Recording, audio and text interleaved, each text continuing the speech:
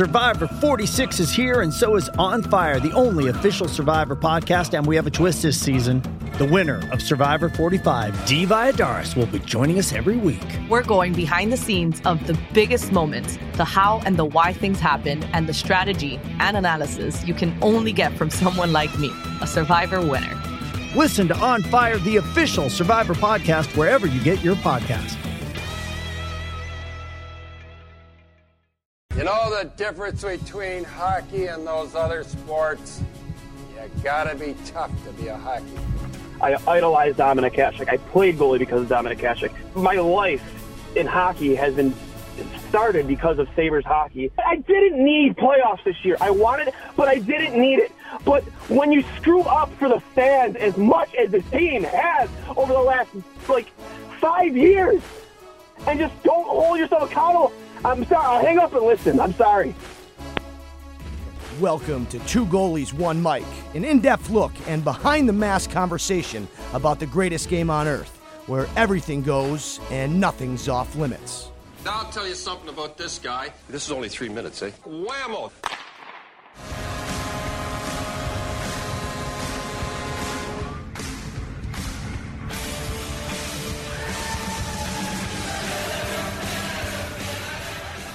Welcome back, ladies and gentlemen, to episode 34 of Two Goalies, One Mic. I'm your host, Johnny Cullen, joined alongside, as always, Dwayne Steinell. Dwayne, how are you today, my friend? Pretty good, Cully, pretty good. Bills with the dub, 30-23, 4-0, Bills Mafia. I can't hear you! Hey, I love it, but as a wise coach once said, not too high, not too low. We're through a quarter of the season. Let's keep pushing. But, hey, without further ado, we are so lucky to be joined by the Saginaw Spirit head coach entering his third season, Chris Lazary. Chris, we're so appreciative of you being on here, man. And I'm really looking forward to this episode. So thanks for taking the time to be with us here, man. Oh, thanks for having me. I got to echo the Bills Mafia statement. It's anyone that's been a Bills fan, it's been a long, starving career as a fan, and now to see them kind of get some success. Hopefully this COVID doesn't derail the season, but it's exciting. You know what's great is that immediately within 15 seconds of the episode, all of our listeners just went 6 to midnight for Chris because they hear Bills Mafia. They're like, this is our guy right here. We need a coach. Bring him into Buffalo. No, I love it. I love it. We got a ton to get to today. Our last episode, we talked with Scott Wheeler about the upcoming draft. And you know, what's interesting, Chris, and me and Dwayne were talking about it. Everything's been kind of thrown out the window as far as usual schedules go, you know, without the combine, without the usual draft. So things are happening pretty fast. So really excited to have you on. Before we get to any of that, I love to start out with a little bit of background on you. So for me, if you could just tell us a little bit about, you know, where you grew up and, you know, how you got started in this wonderful game of hockey. Yeah, I grew up in Whitby, Ontario. I always say it's God's country. It's one of the best places, I think, on the planet. Started playing minor hockey. I didn't start until I was 13, so I was a late starter. I actually played a lot of baseball and some lacrosse when I was younger, and then I got into hockey. Wasn't much of a player. Always could think the game well, but couldn't play it too well. I always tell the guys in Saginaw, if my boots were better, I'd still be playing in the NHL, but couldn't skate to save my life. So I played some AAA, played a little bit of junior. Knew near the end of junior I probably wasn't going to have a career as a player, but I wanted to work in hockey, and I thought coaching would be the next best thing. So I got into, I think I was 21, and I started in the minor hockey, and I've worked my all the way up to the OHL to my position today. So, quick question: were the Whitby Wildcats around when you were playing? They were. I remember the best tournaments. Us here in Buffalo. Dwayne, you remember too. Like our tournaments, the ones we look forward to were all the ones in Toronto or Mississauga, right? So absolutely. Going against some really talented Whitby Wildcats teams, and they played hard and they played the right way. And we always got our shit kicked, and not, you know, probably because my goals against average was 17. But no, Whitby's a cool place. And growing up there, Now, did you have any older brothers or sisters that played hockey? How'd you kind of get into the game? You know what? It's funny. Like I got a big family, but none of them really played. A guy on the named Blaine Down. He played forever. He played in the OHL, played a lot of pro. Just actually retired.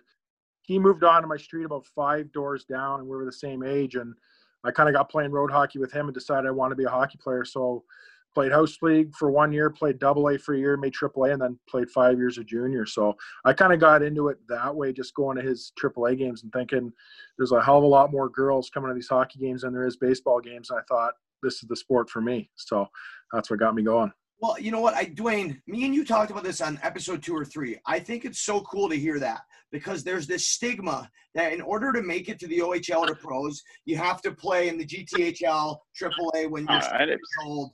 And that couldn't be farther from the truth, right? And you're the testament to that. So love to hear that. Johnny, so are you. What do you mean? I said you played. I mean, you played some prep, but you didn't. You took the road less travel to get to the O.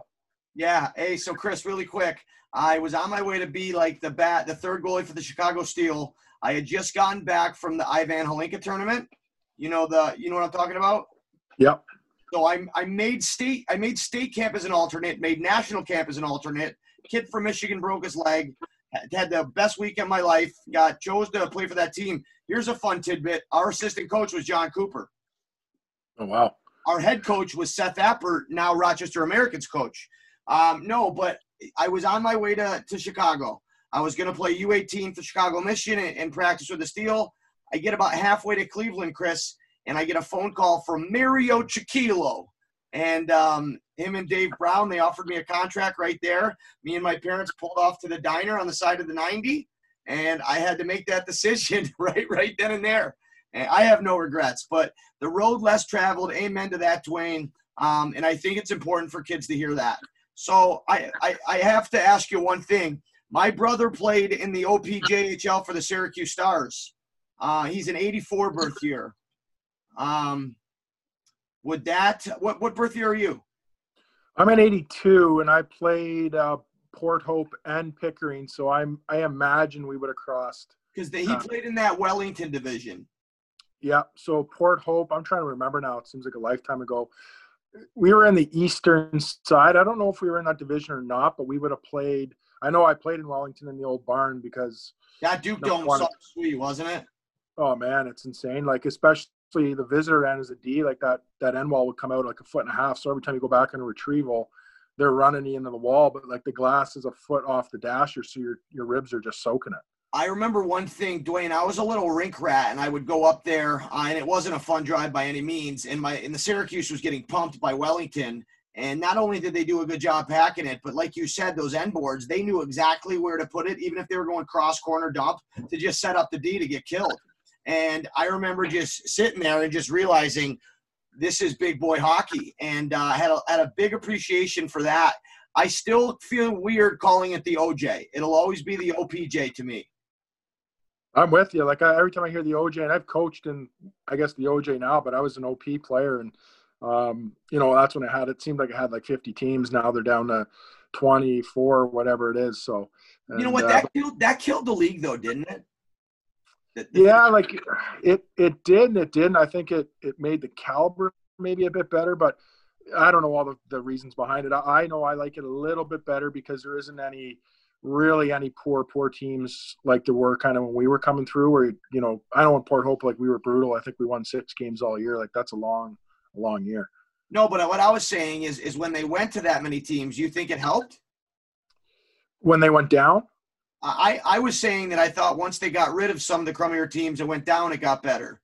Yeah, oh yeah, for sure. Like I think it's 10 times better. They've cut out kind of the fat, right? Right, and it's just stability is what it's all about, right? So I see here you played for the Port Hope Buzzards. I love that name, man.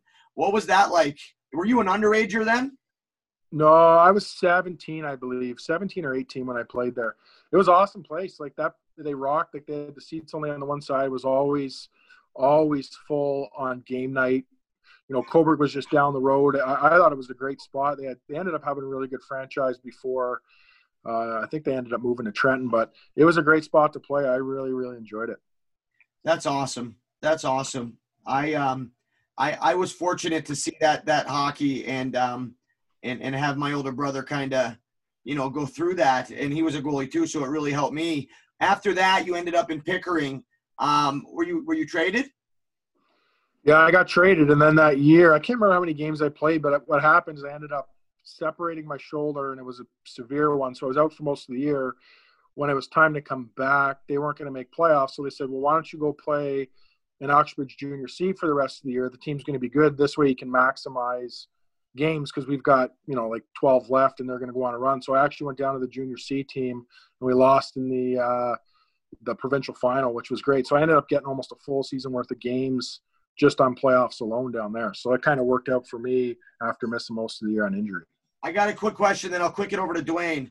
Dwayne, I don't know how much you know about Junior C hockey in Ontario, but when you went down there, were you getting any grease for game winners or stuff like that? You know what? That's the thing with Oxbridge. They ran like a pretty clean ship, I guess you could say. Like I'll tell you one thing, a funny story. My very first game, so I drive up with my old man. We play a game. There's a massive crowd in there. I'm like, this is awesome. Like, this place is sold out. Little did I know there was only a crowd in there because there was a scheduled high school fight in the parking lot after the game. So everybody came to the game. I'm thinking it was scheduled. It was like scheduled. Like there was a big hype. Saturday night in Ontario. What do you think's going to happen, brother? Saturday. I remember walking out of the rink with my old man. We were walking out of the rink, getting ready to go back home, and big scrap outside. So we're standing there watching this fight, and I'm like, what the hell is going on here? And then the next time we played at home, there was like half the crowd. So well, they're probably fight night. Probably still serving their 3-week jail sentence, Oh, that's great. That's great. That's old time hockey. That's great. Oh my God. Well, you know what? Dwayne's going to kill me again, but I enjoyed my time in Ontario just because it's just the way that they approach hockey, right? I met so many good people, even my billets I still keep in contact to this day. And I told somebody this story today. You know how once in a while here in the States, Dwayne, you'll get into Tim Hortons in a drive-through and somebody, you'll get up there and they're like, hey, the person in front of you paid for you. Yep. Yeah, that was a daily occurrence. That was a daily occurrence in wherever I played. And I just think Canada is a great place, for hockey players. And I played in some great communities. That's awesome. So take me through it. What were you thinking there right after that last year in Pickering? Well, I ended up, and it doesn't show on it. I don't know if you're on Elite Prospects, but I ended up year in junior B before they became a junior A team. I played in Orangeville, so I got to actually do the billet experience, and you know what? It was great because my billets basically talked me into going into university. I had zero interest in going to university, so I ended up going back when I was in my 20-year-old year and upgrading my high school credits so I can get into a Canadian university. I ended up going that route for a year. I did a year of university, and then CAS hockey is way underrated. Oh, I got the chance to play at Western, man. I tell people all the time, and they don't believe me. It's fucking unreal. It's you know what? I've coached it too. I coached at York for a year, and I'll tell you what one year? thing. Like 2012, 13, I think. At the top of my head. I was at Western 2012, 13. So Jesse Messier, who we have now as a coach with me and Saginaw, he was the captain of our team. Did he play Mississauga in the O? He did. Yeah, I remember that guy. He's got like fucking 4 goals on 8 shots on me. Yeah. Oh, but you know what? He was a good player. He did it all. Don't tell him that because I don't think he's. So sorry. Where did you coach No, again? that's a hidden gem. I was at York for a year. Oh, York. Did you have Perugini? I did. I had both actually. The older and the younger brother was kind of like redshirting for a year. Okay, so I have to tell this story. Dwayne's gonna get pissed. I don't care. Because I would like to talk. I would like to talk sometime. I know. I'm done after this. I'm sorry. This Perugini is one of my sworn enemies. I'll keep it quick. His older brother, you know the name Pero Greco, the goalie coach, Chris?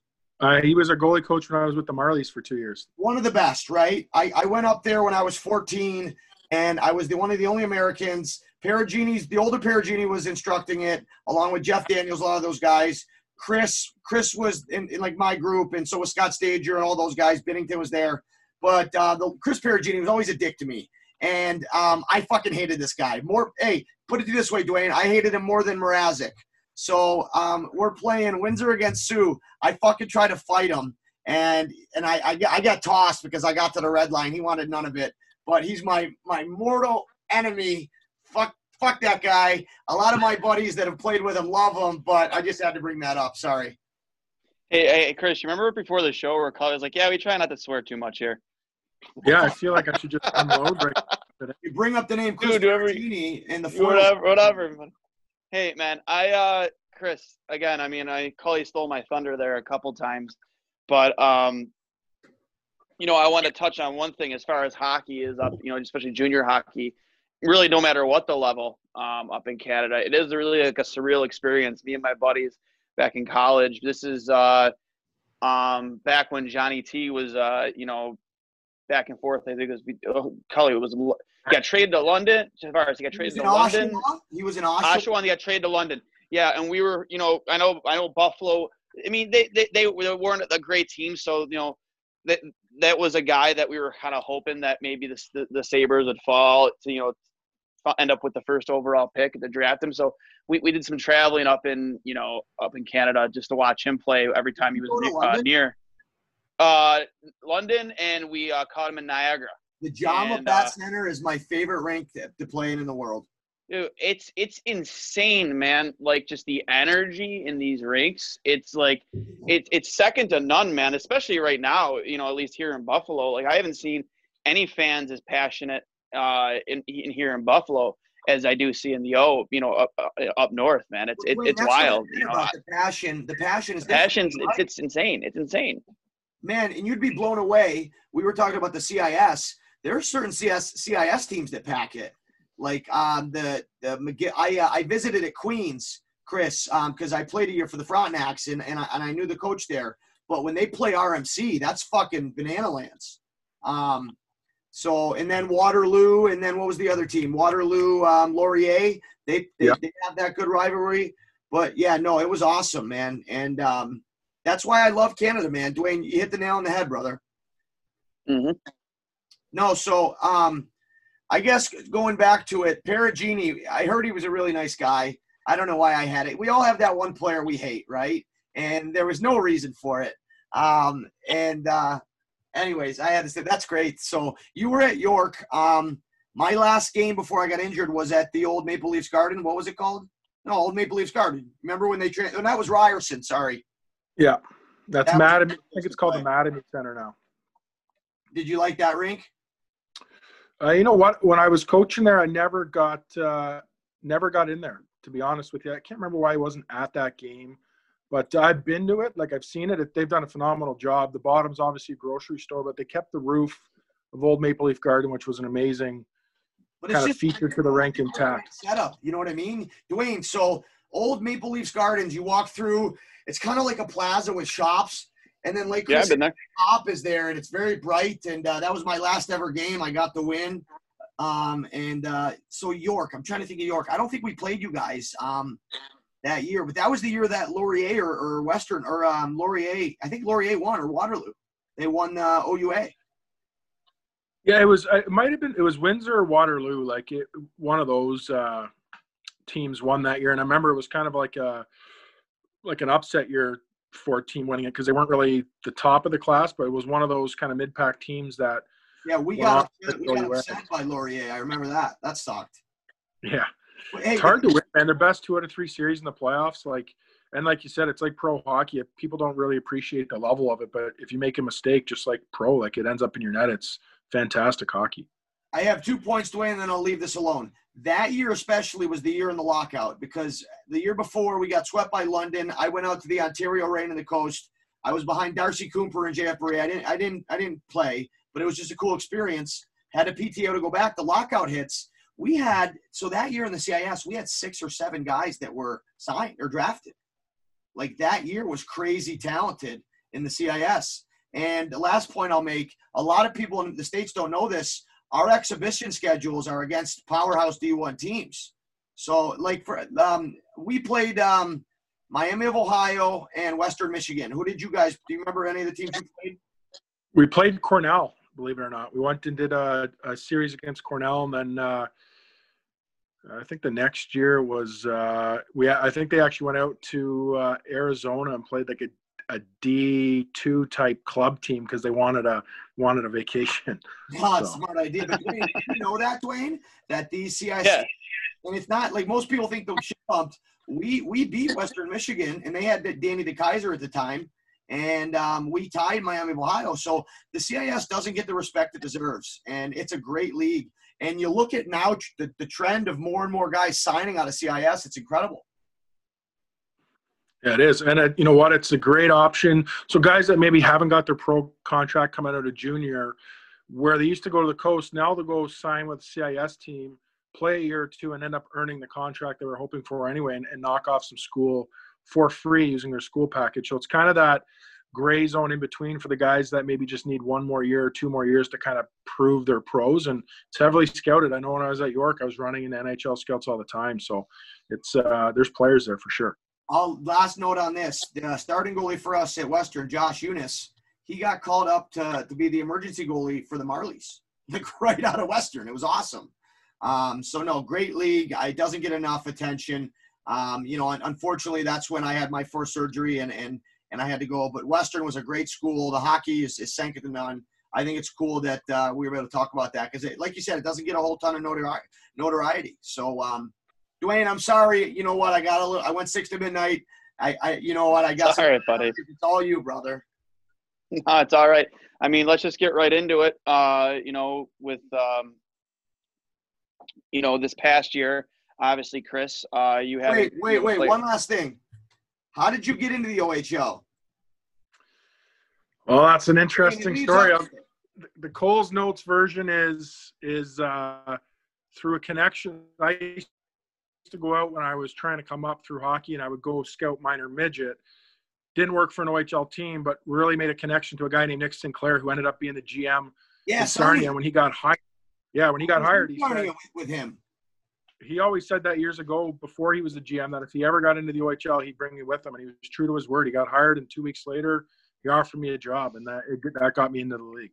So was Abercrombie still there? Because I was in Sarnia for half a year before I ended up in Windsor, but I remember Sinclair. Well, he's there. He's the best. Like it's great. We used to go to his house, watch hockey, eat pizza, golf in the summer. He was great to me. Like he was kind of like a little bit of a mentor for where I was trying to figure it out with his experience. I'd wheel up because he was the president for our team. I'd wheel up, and he used to love to take me for breakfast on game day. So there's no way I was saying no to that. Yeah, how huge is that as a young guy, kind of having somebody like that take you through it, right? Like that's awesome.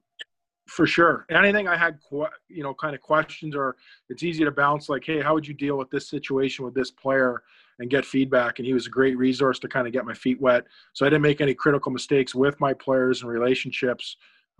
He would give a lot of advice to help navigate. So it was huge. So, Dwayne, I'll kick it to you over this. So I had just left Sarnia 2 years prior there, and they cleaned house with Dave McQueen was there. They fired him. And then, so who were the coaches, the head coaches when you were there? Was that Hatcher yet? No. So my first year I was with Lutz, Trevor Lekowski, and Andy hey, Lutz. Lutz was my assistant. I love that fucking guy. Best guy ever. Best guy I've probably met in hockey, bar none.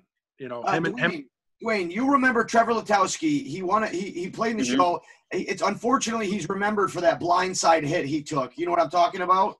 Yeah, unfortunately, I know exactly what you're talking about. Honestly, Chris, you took the words out of my mouth.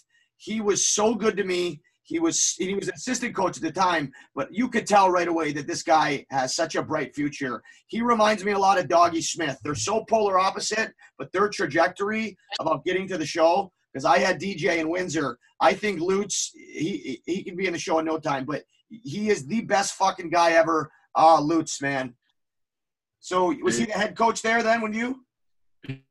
He was. And you know what? He's, again, like gave me a ton of rope and really just navigate and mentor your first year. Like, man, I could not have had a better guy to work for my first year in the league to build confidence and give you opportunities to do stuff at that level, especially with no playing background. Like the best guys. Like I would go to bat for that guy any day of the week. And obviously now he's in Windsor, and I love seeing him, and we still stay in contact. He was great, man. The hardest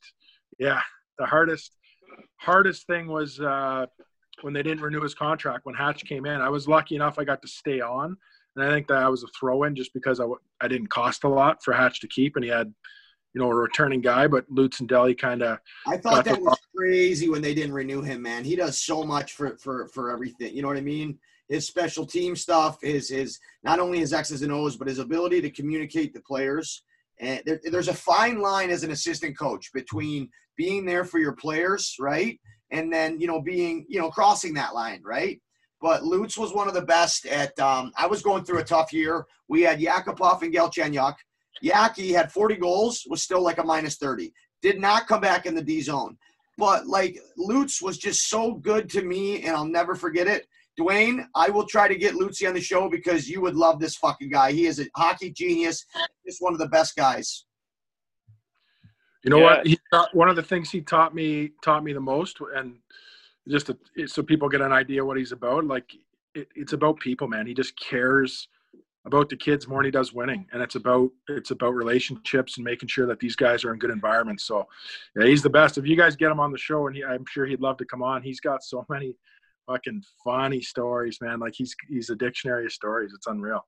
Hey, you get to see him. He said hello, please. I've always been a big proponent of that as a coach myself in the past decade, man. Winning is great and everything, and that is the goal. But I've always been proud of the kids I've coached and the people they ended up being after they left the rink. After they left my locker room. That's what it's all about. Are they better? Are they better for being there with me, as their mentor or their coach?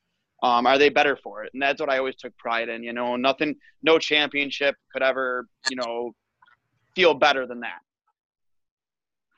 I agree. I think, why we've had some success in Saginaw, and I think, that's our philosophy. It's about the kids first. Obviously, yeah, you want to win, but that's kind of the byproduct of treating people right, creating a good environment, letting these guys be themselves, and developing relationships. We have a young staff, and we challenge each other every day to treat these kids the right way, even when they're making constant mistakes. But they're people. Right now? They're only kids.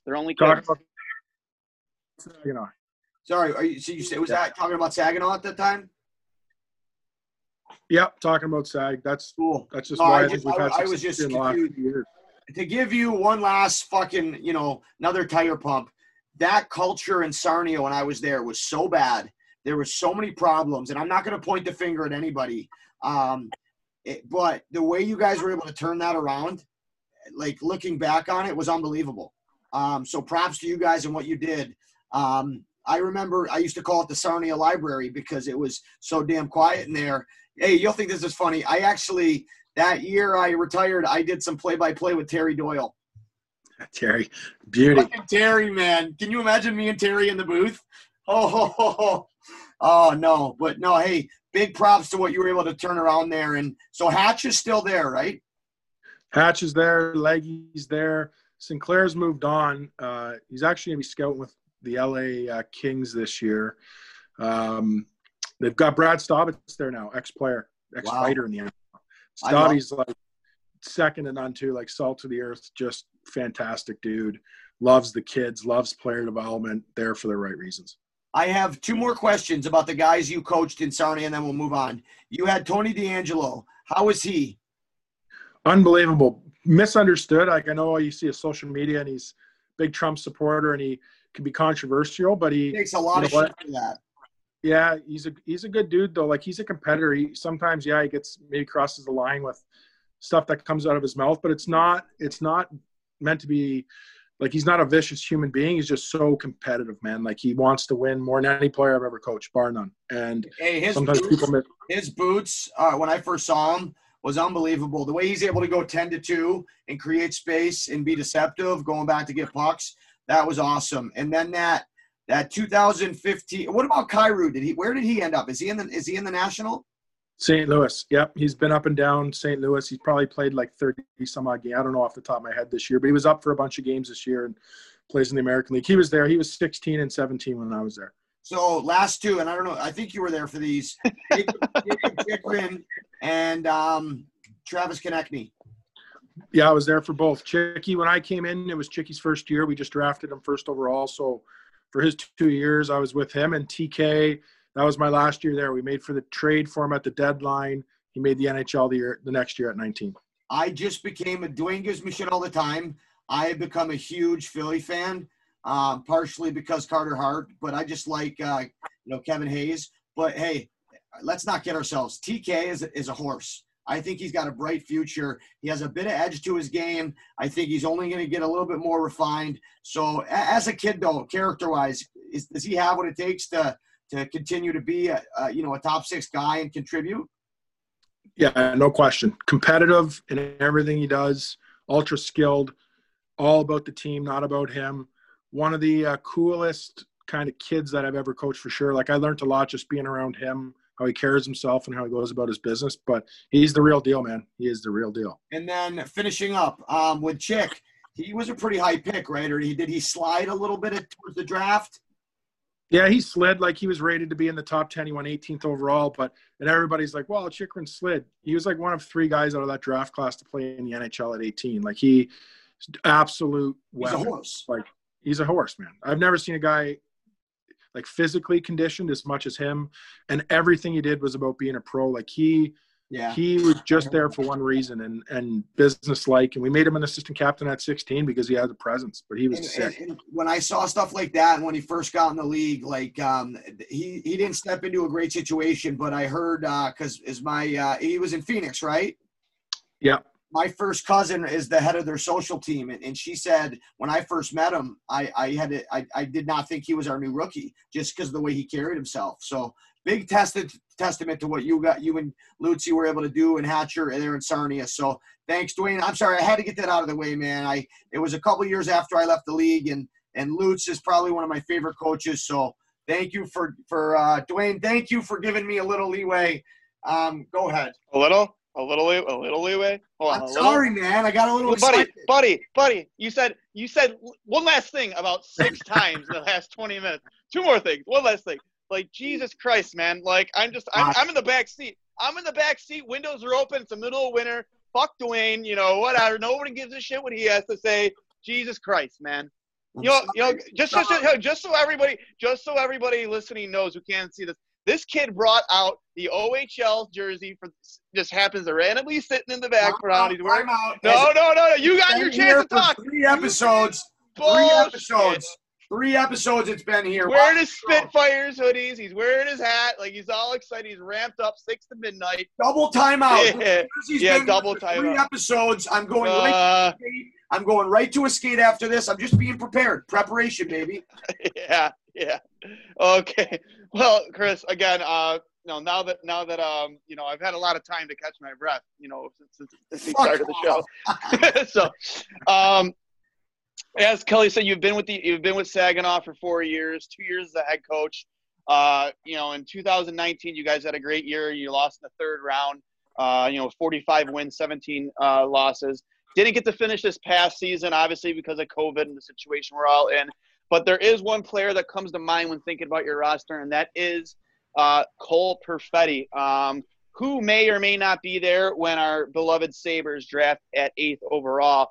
But we want to pick your brain a little bit on the player himself because there's a lot of hype around this kid. We had Scott Wheeler on last episode, and he was very high on him. You asked Cully since episode 1 or 2. I have been very high on Cole since I'll give you that. Very, very high on Cole. One of the things, and Scott even agreed, on Cole is he seems to see things develop before they happen. Every time he enters the zone, he's always 1 or 2 steps ahead of the defenders, and he has a hockey sense that not many of this draft class, in my opinion, possess as far as his playmaking ability. Advanced. Oh, his hockey IQ is through the roof. So we just want to pick your brain on that because as far as the coaches we've gotten to come on, 2 goalies, 1 mic with us, you in particular, I'm most interested to talk to just because of Cole. Yeah, well, to go back to my playing career, I was basically Cole Perfetti with bad boots. So I just want to paint that picture for you guys. But you know what? You hit the nail on the head, man. Like this guy, I don't give a shit what people say. Everyone knocks his skating and he's not big enough. He is the best player in the draft class, bar none. And I know I'm partial because I'm his coach, but if I take that title away and I just step back and I look at hockey players, like this guy is unbelievable, man. Like it's how strong he is on his edges when he gets. He's a great skater. I always chirp people, say he's a bad skater. I say bullshit. Why? Because he doesn't go fast straight. How many guys go 30 feet, 40 feet without being touched as fast as they can in the NHL? No. His change of direction is ridiculous. But like you mentioned, he reminds me a little bit of Pat Kane, the way he's able to not avoid contact, but kind of use it to propel off of him. For not being a big guy, he uses his puck protection. And in that moment, like Dwayne was saying, he's able to find lanes that aren't there yet. And that to me is just it's fun to watch, brother. So there's that goal, like Nikita Kucherov coming through the neutral zone, turns his stick blade flat, kind of elevates the puck in the playoffs. Do you guys remember that? Say that one more time in the playoffs. Yep. Yeah. Kucherov's coming through the neutral zone. He's got that pass. He turns his blade to kind of elevate it. Like, yeah. Cole Perfetti does that shit all the time. Like, he is so advanced and he can do stuff at a high rate of speed. Like, that's what makes him so special is he doesn't need to slow things down and think about that play. Naturally, he would make that same type of play. This kid is so elite. He's in love with working out now. Like the last 2 years, he's really kind of understood the value of working out, nutrition. He's starting to put on a lot of muscle. When he physically matures and gets to where he needs to be, like he is going to crush teams. And if you put him with better players that think on his level or have the skill at his level, like, man, the sky's the limit for this guy. He's going to be one of those elite players of this draft class that goes down to have one of those all-time careers. Like, he's so good. And I've been around a lot of special ones in my years in the OHL, first-round picks and real high-end players, and this guy is, like, light years ahead. Let me ask you one thing on that note real quick, Dwayne. It was not this past year without the playoffs. The year before, I think you guys made it to the Western Conference Finals, right? Yeah. He was dominant. And in that series, what was it, against Guelph? Against Guelph, yeah. And Dwayne, you don't know this. The starting goalie for your team, the European guy, who was it? Ivan Prosvetov. Can you please tell us really quick what happened, like, and how he got tossed? Yeah, so you know what, we're up 1-0. We're cruising, and I'm sitting on the bench. It's a 2-1 game, I believe, at the time, and it's one of those games. There's like 6 minutes to go. You just know you're not going to lose. Like, they can't get in our zone. We're dominating. I'm like, this is great. We're going to go up 2-0. Like, we're humming. One of our best defensemen takes a 5-minute major penalty, and they score twice on that 5-on-3. Well, Ivan rattled at one of the goals. They dump a puck in on him, and he's done it multiple times before in his defense, where when on a penalty kill, a team will shoot a puck in on him, he'll grab it, throw it in the air, and bat it like a baseball. He's done it multiple times that year, and a lot of Russian goalies actually do that as a strat. Well, he hammered this fucking thing like 15 rows into the stands, and it's an automatic 5-game suspension. We lost him for the rest of the playoffs. And at the end of the day, we were up 3-1 in the series. We ended up losing the series. Our 16-year-old goalie, Tristan Lennox, who will be one of the top goalies next draft. He even played well, though, man, for those first couple of games. Yeah, he did. Unreal. Like, Lennox is the real deal. He's been to the World Junior Camp at 18. He's played U18s, U7. He's going to be a first or second round NHL pick. Like, he's the real deal. He's not the reason why we lost the series. But Ivan was, like, unbelievable in the playoffs. We probably had to walk right to the whole thing. So just so everybody knows, all right, Saginaw was rolling. They win this game. They go to the OHL finals. I forgot who was hosting that year. Was it an OHL host? The Memorial Cup that year was in Halifax. Okay, so you wouldn't have won if it was somebody in the East. Never mind. So you win that series against a tough Guelph team. But that you had more skill. It would have been a good match, but you guys were rolling in that game too. Dwayne, we all like to flip the puck and bat it away, right? I used to love it. Hammered it, buddy. This thing went like 15 rows deep. Am I right? Go watch YouTube. It's there. Oh, and, you know what? I was following along, and I was because was Tippett there, or did he get called up? Yeah, Tip was there. We had an unreal team. Was Tippett playing with Cole? Yeah, they were. At that time, I think it was Tippett, McLeod, and Fetz were aligned, like one of the best lines in the league. Yeah, we were humming. I'll say in Ivan's defense, though, I've never seen a guy like just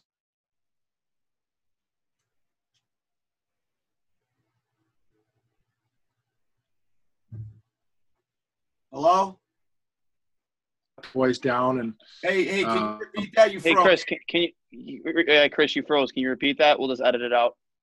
Yeah, just talking about Ivan, like in his defense, because I know we're it's the remorse on him, and like, just, I've never seen a kid feel so bad about making a mistake. Oh, yeah. That was hard. He knew. People got to understand our rink. Like, our rink was sold the to Dow capacity. Event Center, baby. It was a jungle, man. Like, one of the league officials, they send league officials out to the conference final, one to each conference final. So they've been like, some of these guys have been to 12 or 13 conference finals. And the guy working ours said, I've never seen an environment like this in my life. Like, we're giving away $2 beers. You can imagine. We haven't been to the conference final ever. It was a jungle. Can I give a little bit of background? So, Dwayne, I never liked playing in Saginaw for a couple of reasons. Because Trocheck would absolutely abuse me. They also had Josh Shala. He might still be up there on your all-time leading goal scorer list. And Pasquale was your goalie. But not only that, where the rink is at the time, it wasn't a great area. Like, if you were an injured or a scratch player, they told you not to leave the rink. I heard it's gotten better. But the rink itself, at that time, they weren't drawing really well. But I heard when you guys went on those runs, this thing was a madhouse. Oh, so Bodie Wild got sent back this year from the American League. And we won a game in North Bay. It was like our 6th win in a row. I walk into the locker room and huge heated argument going on. So I'm in my head, I'm like, what the fuck's wrong with these guys? Like, we're humming right now. We just got Bodie back, and I got guys fighting in the locker room, not fighting, but arguing. And they were just unhappy with not playing the right way. So Bodie stands up to give you an idea of what the environment was. And he started talking about why he wanted to come back from the American League and unfinished business, and started talking about here too. We're talking about. Yeah, big time player. Like, and he started talking about the conference final, and he held his arm out and he goes, look guys, the hairs on my arm are standing up right now. And I'm not kidding you. Like, he had pins and like just excitement about being back in that environment. That's how special it was. I fucking love it. I am now a huge Bodie Wild fan. That's fucking what that's you can't match that kind of passion, man, and that type of a you can't teach it. Yeah, you can't match that. That's fine. Yeah. One of the things, obviously, actually, I have a direct quote here from you for Chris, actually straight from Scott Wheeler's article. He said, he's just scratching the surface, specifically with his body, as you mentioned before. If his body was more advanced, he'd be challenging for the first spot. When you look at this draft class 10 years from now, he'll be one of the top guys. And I tend to agree with you, man.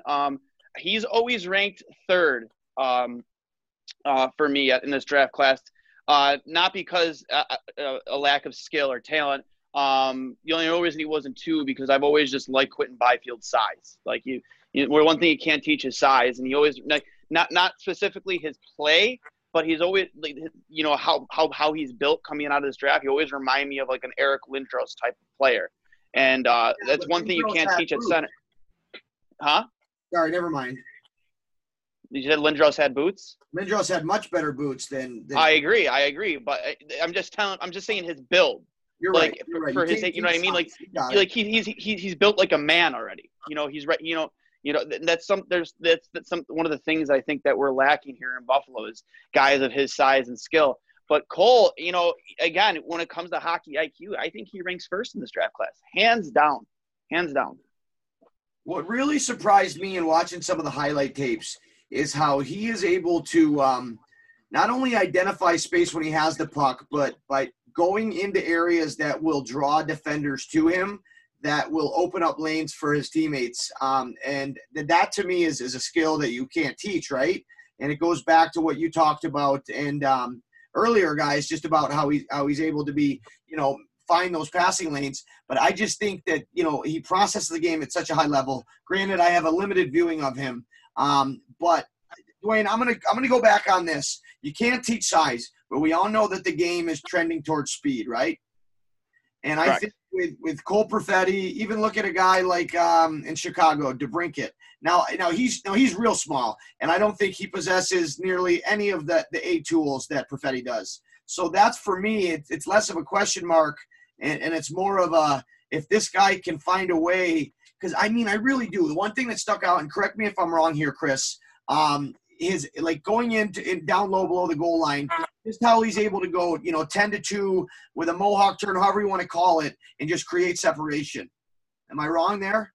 No, you're dead on. He loves guys to try to close on him, and then he that's where he becomes special. Like, you close on him and he will cut and play off bad feet and all these things, and then all of a sudden now he's got to draw a second guy to him, and then boom, makes the play. Now, if how much contact have you had with him throughout this process? You know what? A lot. We've talked quite often, not even just about the draft, but about next year and different things. And he actually called me this week, and on Tuesday I'll be at his draft party. He wanted me to come to his draft party in Whitby. So that's awesome, man. That good for you. That just speaks to the coach you are and the type of kid he is. For sure. And the way he did it was like so professional. I told my wife, like, not to, it was almost like cute in the way he did it. Like he was calling all professional, and I could tell in his voice that he was wanted to talk about something different than just like, hey lads, what's going on? He was all almost like inviting you to like a semi-formal type thing. He was all nervous. Man, but it's that innocence that just shows that this kid, it loves the game. You know what I mean? And he hasn't been corrupted by, and I, he hasn't been, you know what I mean? His love for the game is pure, and to me, his ceiling is limitless, right? Like, I really think so. Let me ask you this, in best case scenario, his ceiling, where does he project if he like hits his ceiling, in 5-10 years? Can he be a first line, top six, or like where do you see him if he pans out the way he can? Honestly, I see a Nikita Kucherov like carbon copy player, legit. And Kuch played in the queue. Like, you watch Kucherov, if you can find any Quebec League footage, like it's like watching Cole Perfetti at that age. Like they're similar players, man. It's scary. So watching some of his highlights on the power play, where did you guys like to use him? You know what? We used him everywhere. We used him on the left flank, the right flank, the net front to run behind the net plays. We used him in the bumper sometimes. Like, we used him everywhere. That we had to keep moving him around because they would key in on him.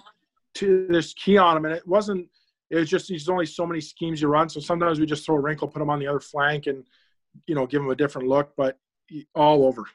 Like, can I bring up a specific example that I'm like a nerd when it comes to this. You guys are running a traditional umbrella with one of the backside net front guys that will pop out at the bumper. It goes from Perfetti on his 1-2 side to the top, back across, but then Cole sneaks down way low towards the bottom of the circle, gets that return pass, and now the way he's able to attack the net as a lefty, he's got everybody puck watching, right? And it's just amazing that he's able to find that. It ends up in a goal. He takes one step to get that top forward PKer to commit and hits the backside seam guy. Just an incredible look. I know exact goal. I think I think he hits Koski. He just seams it, and it's boom in the net. Right. And that's the thing is, like, we almost call it window dressing. Like, we want to kind of swing the puck away from them, get it back. So when PKs are rotating and trying to get their coverage after the puck's gone from basically one flank to the other, that is where Cole thrives, because they're all worried about getting in position. He's just waiting for the seam to hit his guy. So, yeah, you give that guy time and space, like in the NHL, on those type of power plays with better coaching and better players, like, he's going to crush teams. Unbelievable. Dwayne, it goes back to what you said, how he's able to utilize his skill set. And you got to remember, it plays into the opposing team's penalty kill, right? Because, there's a scouting report. This was a culture shock to me when I got to the OHL, that there's a scouting sheet before every game on the opposing team, right? And with the majority of the players, it's a quick write-up. Like, mine was, guys, get pucks on this guy early and often. But with Cole, like, there's no easy way to defend him, right? And Dwayne, going back to what you said, he almost thrives on that. And he's being able – his hips are so deceptive to me, Chris. As a goalie, I look to, more hips in the angle of hands. And I've seen in the clips that I have had the chance to see just how his ability to change the shot angle, but also be so deceptive, with his where he's moving the puck. So that's got to be a fun guy for you to coach in your skill sessions, no? Oh yeah, like he's so deceptive, and you know what? Like, you learn a lot as a coach when you watch video with him and you ask what he saw or what do you think, and he starts giving you kind of how he broke down the play or what he's seeing in coverage. And it's like, it's mind blowing for a player to be that advanced, because he's talking about stuff like as a coach, you haven't even thought about, and you start to grow as a coach because you're like, man, like, that's an interesting idea. And all of a sudden it opens up this rabbit hole where you start really spinning your brain. So those guys, those elite guys like that you get to work with, like, they push you as a coach because they're so much farther advanced than we are. And that's why they're elite. And that's what makes them better coaches, no? Yeah. And I agree. One of the things you mentioned there, Chris, was how you've utilized him all over the ice, essentially. You can't say that about every single guy in this draft class, where you can literally you can plug him in anywhere, and he's just as effective as any other guy, if not obviously better. One of the highlights I saw on YouTube with him is it was against the Flint Firebirds. It was a 3-on-2. He picks the puck up in your end, and he's not exactly coming through with a ton of speed like he's coming in with a ton of speed. He's almost coasting, but he's looking off both his wingers, just looking off them, and then he's maybe about 15 feet from the crease, and he draws both those defensemen into him, and he uses them as screen and just snizzes this goalie like effortlessly. And that just goes back to what we were talking about, just having that ability just to look off both his wingers, draw those defensemen and use them as a screen, and just effortlessly score that goal. I know exactly what you're talking about there too, because he's got Bodie Wild going to the back post. He's coming in 3-on-2, but if you watch, he does a slight kind of 1-foot shave, just enough to slow down his pace to get that separation between him and the defense. And again, we're talking about because it forces the defenseman to re-gap, and at that point right now, Cole has him in his pocketbook. Either too deep, and now he is looking to kind of see, when you look at him scan, he's trying to see what defenseman might jump him.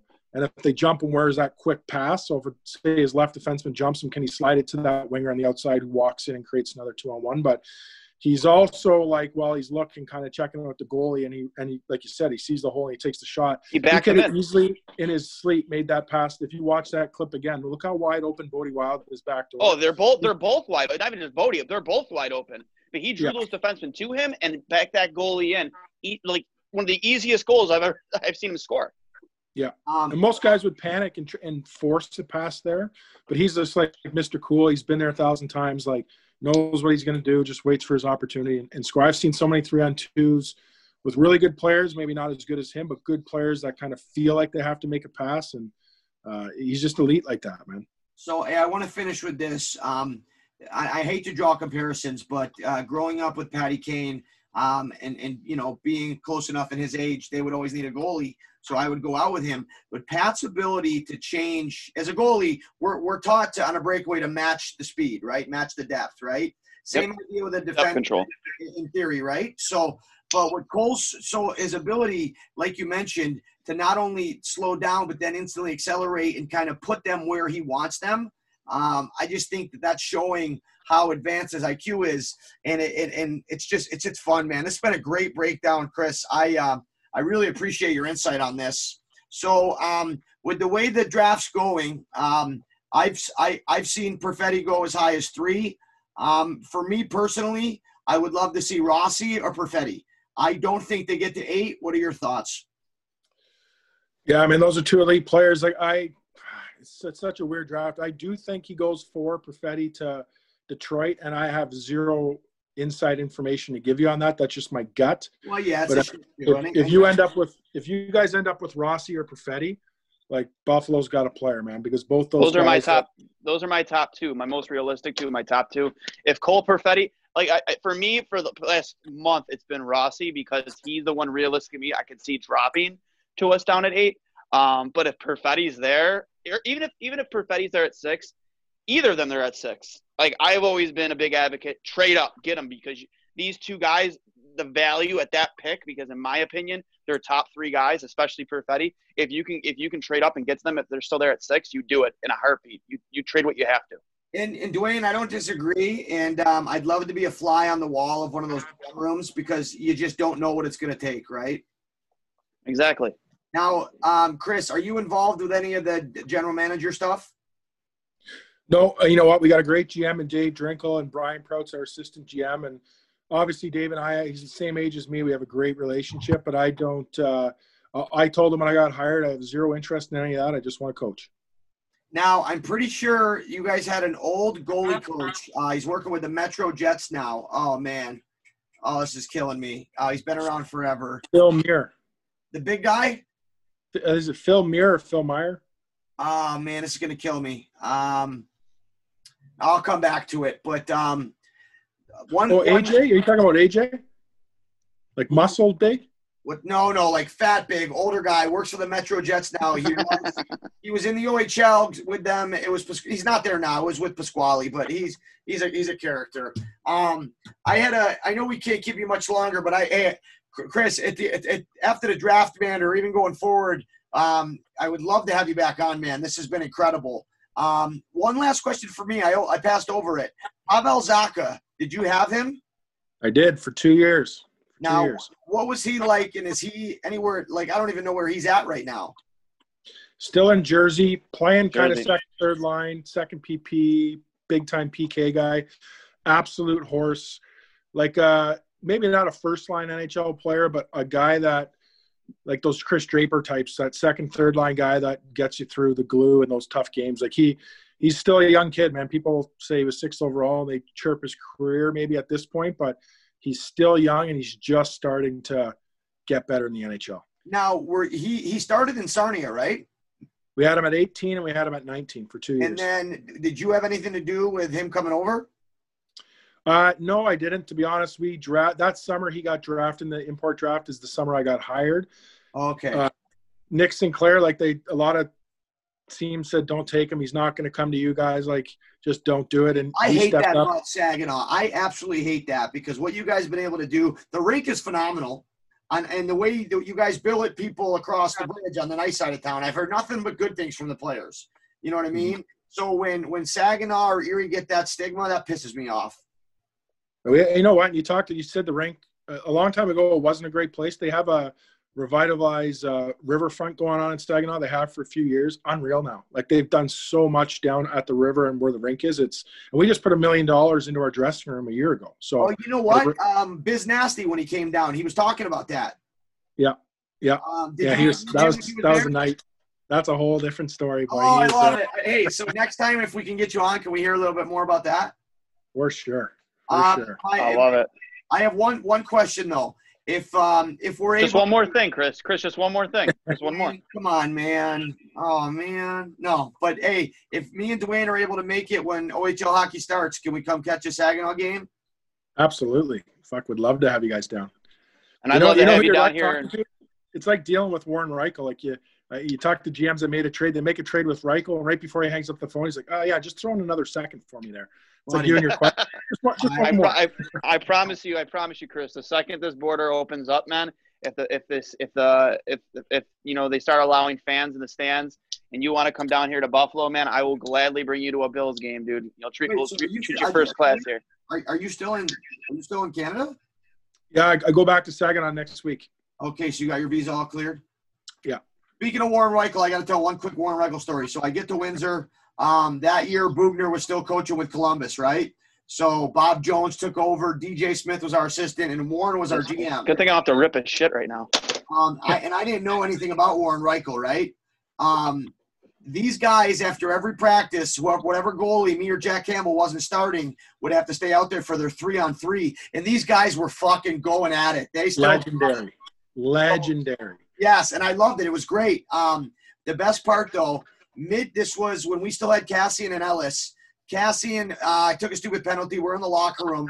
Most GMs don't walk into the locker room in intermissions, right? Not that I heard of. Right, and I'd never seen it before. Reichel walks down, motherfucks Cassian from the doorway. Cass takes the hangers, throws them down, says, "What the fuck are you going to do, Warren?" And they go. And there wasn't any punches thrown, but they were about to. It took DJ Smith. It took fucking Nick Zinder. Man, it was fucking unbelievable. But Warren did a lot for my career. I could tell story upon story about that guy. You can. Oh, fuck off, Dwayne. He's one of my favorites in the league, man. I love that guy.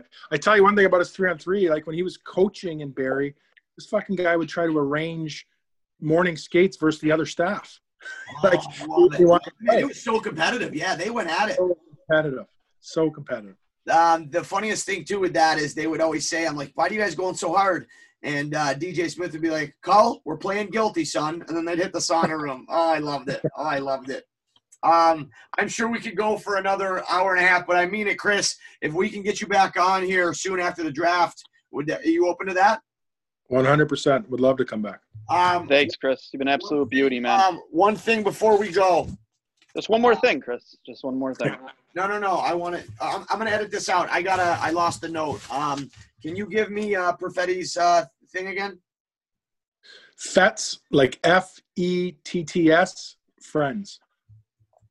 Okay, and friends. So after that, anything else we can do to plug? Because you guys aren't even close to preseason or anything like that, right?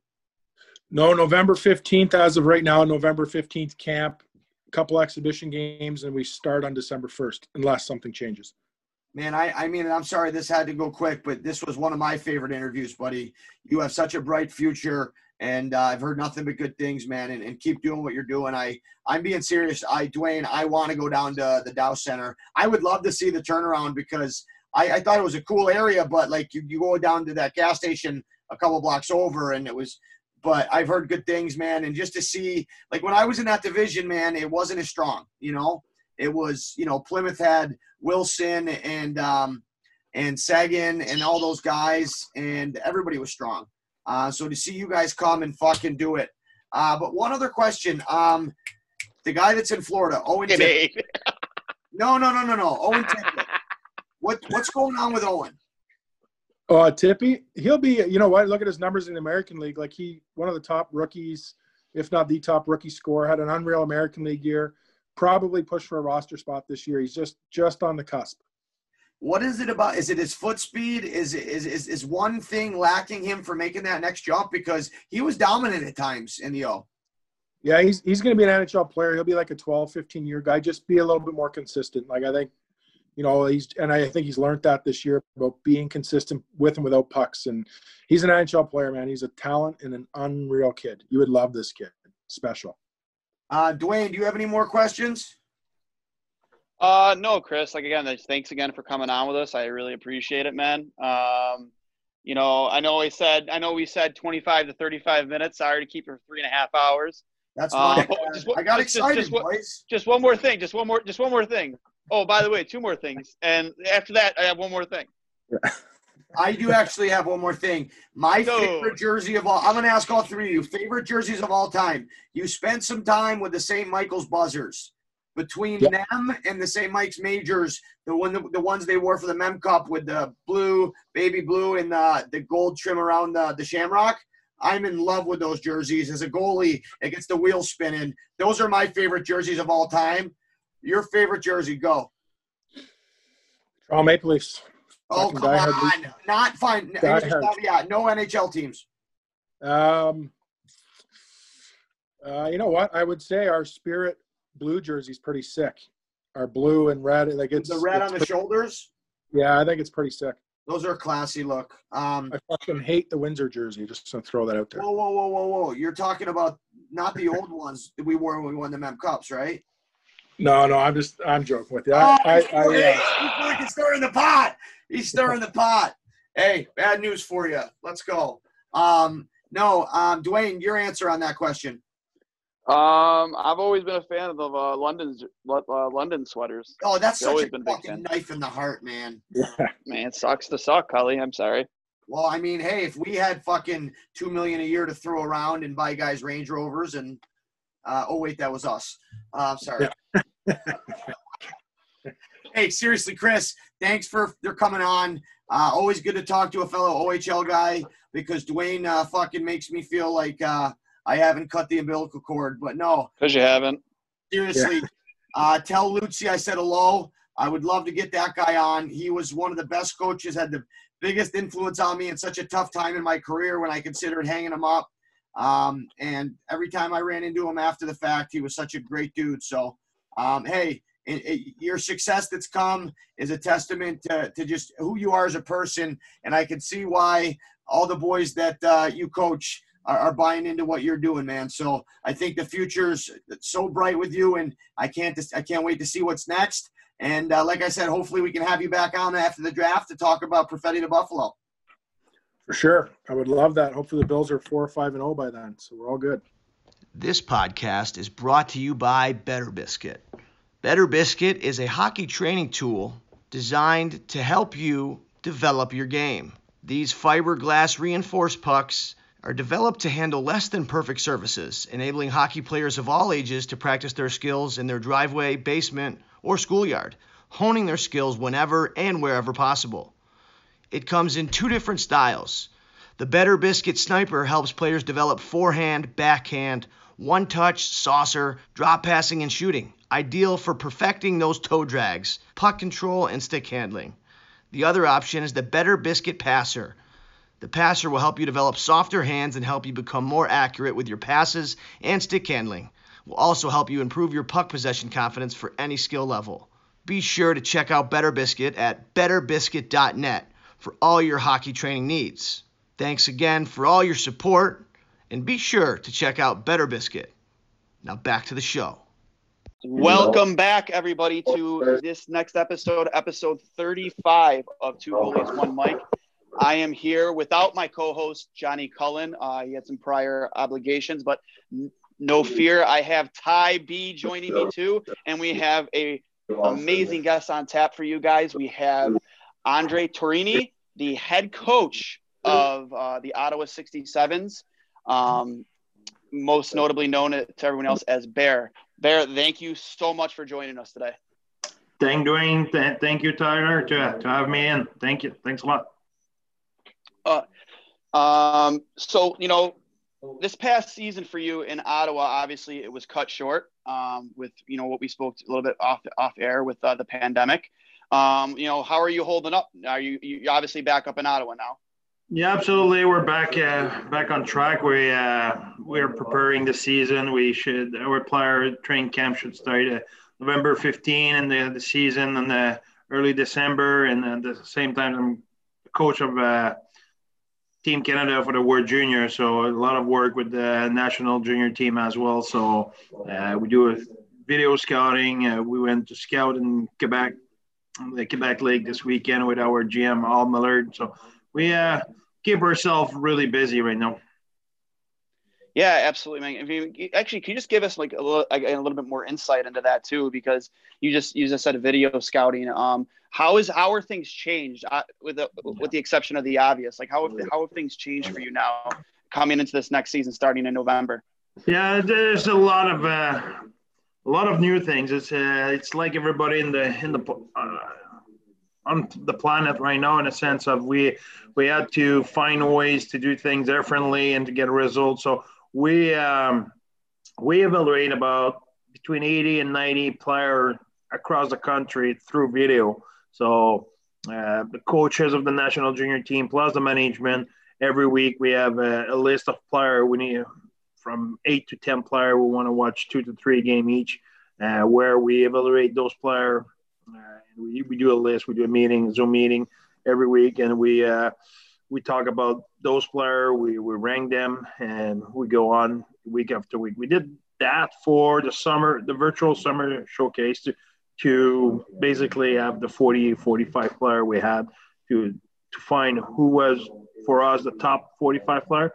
And now we're doing it again because now it's a different, basically the first round of evaluation, we were looking for talent, pure talent. Now it's a little bit different. Now we're looking to build our team. Yes, we need talent. I know that, but we need players in different roles. We're looking more in depth, not just, the skill, hockey sense, those kind of things. We need more now to build a team. So who can play in which situation, and a little bit more about work ethic, which at the first we were looking less. Now we're digging a little bit deeper on work ethic and role and physicality and play under pressure and play inside and those kind of things. So it's a little bit of a different vision of thing. And I think it's good because all the players we're watching right now, we did watch them early on this summer. So we took different game and we're digging deeper, if you want, on each player. So give us a better read on all of them. And the objective is to find with our pre-tournament camp, selection camp, to find who will be in our team. So I think we want to shortlist the best player as possible. Yeah. Speaking on that, actually, fun fact here. One of my very good friends just was hired in North Jersey for the North Jersey Avalanche, Anthony Day, and he's actually not just coaching but living with your first round pick, Nicholas Moldenhauer. Yeah, yep. Absolutely. Yeah. Can we get a little insight on him that Anthony probably hasn't already given me? I hope Anthony give you a lot, but Nick is a lot of hockey sense, a lot of skills. He's a good kid. He can play both sides of the puck. He can play center. He can play wing. He has a lot of hockey sense. He's the type of player we like here in Ottawa. He's a player who has a lot of upside. It's not just where he is now, is what he can become. So we pride ourselves to have a good development program and to do a lot for our player on and off the ice to develop them. And I think Nick will have the brain and the skill to reach the highest level. Yeah, absolutely. It was kind of funny when because I'm actually best friends with Anthony's older brother, and he was running a clinic here in Buffalo called Dazer Hockey, and it was going fairly well for the both of them. And then out of nowhere, Anthony just gets this dream job in the USHL, and he's gone 4 days later, and he's like, "Hey, Greg, here, you can take over the whole show. It's the clinic's yours now." I know. He's just like, what? That's good. Yeah, absolutely. But yeah, I like I said, I talked to Anthony a little bit about him. It sounds like he's got a bright future. And just looking at your coaching record in general, man, there's not a lot of guys out there with the experience that you have in the OHL. So, there's probably there's some great things in store for that kid. Sorry? I said just with your coaching record, obviously, a lot of guys have the resume you have in the OHL. So, we're expecting great things from this kid once he puts on a 67 sweater. Absolutely. I think he like I said, he's a little bit in the mold of a guy like Quinner or guys like Marco, in a sense. A lot of hockey sense, a lot of skills. So the rest is all about the compete level, and that we'll discover with the time. But the information we have right now is this kid has all the tools. So now it will be up to us to push him and to see this compete level and desire. Because, now in hockey, the skill is one thing, but what makes the difference is the passion, how much passion you have to develop yourself and to really push yourself and become a player. So that's what we want to know, and we do a lot of work to learn to know the character of the player, and everything is good. And for Moldenhauer, I think Moldy has a lot of good reference, and we want a player who has that passion to become a hockey player, not just like to play a hockey, just to play a hockey, and passion to get better, and passion to improve, and passion to do what's needed to become a pro player. Is that what you look for when you're drafting guys into the OHL more than the actual skill that they have at the time they're going into the draft then? Because it seems like that's a big part of everything that's going on with the 67s is the development and lots of guys with high hockey IQ. Yeah, you're right on, Tyler. I think at the end of the day, we can sit here, 20 hockey guy, and start to talk about who's the most talented, Moldy or the guys who got drafted right after, right before, around, and who the skill at some point. Okay, who's the most skilled? Brendan Point or Anthony Manta or Nico Hischier or Barzal? At some point, okay, this guy is a little bit more of this guy. We all agree those guys are all pretty skilled. They're all pretty good players. Absolutely. So at the end of the day, okay, this guy a little bit more and there's a little bit. At the end of the day, what makes the difference is the drive, the passion to become the best player you could. When the playoffs start, I saw somewhere an article, I didn't keep it, but the number of workout Brendan Point did from the start of COVID to the start of the bubble, and it was unbelievable. He barely took a day off. The number of workout he made, it was unbelievable. But that's what I'm talking about. Brendan Point's a good player, but he has the passion to be the best version of himself, to progress, to improve as much as he can in every day. I think that's what makes the difference. That's how you win Stanley Cup and how you become champion. And I'm sure you all did the same thing than me. You watched Last Dance. I would be my third my third time I will watch it soon. So Michael Jordan was not the first overall pick. Was not the second overall pick. Was not the third overall pick. Was the fourth overall pick. So 3 guy was supposed to be better. So what happened there? What happened is this guy had a sickness of competitiveness and passion to become the best version he could become. And I think that's the difference between college hockey, and junior and OH in the OHL, CHL, WHL, whichever it may be, is you're getting these kids at 15, 16 years old. They don't really know the world yet. They're still immature in a sense. Yeah. They're still learning so much about not just about hockey, but about life. Yeah. And to see a kid like Nick, who you're saying, or Nick, who's willing to put that effort in at this age to get to that next level, that's the difference. That's the biggest difference. That it is. And that brings me to my next point is, you have 2 players in there. Both centers, and both Marco Rossi and Jack Quinn. I know Elite Prospects has Marco, Elite Prospects and Scott Wheeler from the Athletic had Marco ranked as his third forward on the draft board as far as this next draft goes. And one of the things that stuck out to me the most when doing my digging and my research on him wasn't just like the on ice skill. It was just, and these are actually words that came from you out of from a True Hockey piece that True Hockey did, was his willingness to dig in and do the work off the ice, the dieting, the gym, just everything that comes with it to get better on the ice, to make up for that lack of size that we keep hearing about him at 5'9", 5'9.5". Just the willingness to push himself to that next level. And listen to him talk too. He just loves hockey. He just loves hockey. And coming from Austria, where a lot of talent isn't coming out of Austria, I think the highest scoring player from Austria is in fact Thomas Vanek, former Buffalo Sabre. A little over 700 points. Just his love for hockey, and he's a family. He loves his family too. Another point that was made. These are the things I just love to hear, because you can sit there and watch all the film you want on a player. You can nitpick everything about his game, but it's off the ice what counts, especially at his age. What he's willing to do off the ice to get better. That's exactly you bang him. I cannot say any better. That's exactly what it is. I think when you talk to Marco, you talk to him about hockey, his family, or his country.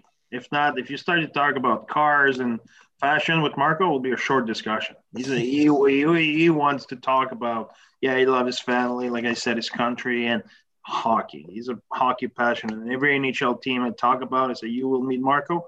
Make sure you have a question about hockey or families or country, because if not, Marco is he's not the guy who will entertain you the most. He's a really introvert, and he's so driven in becoming a hockey player. His life is built around it. His dad was a hockey player, and he's really close to his family and decided to come in North America. That showed how driven he is. People don't give enough credit to those guys who live home at 15, 16 years old and go on, not just across the border, across the ocean to play in another country. They won't see their parents. They won't see their friends, school, everything.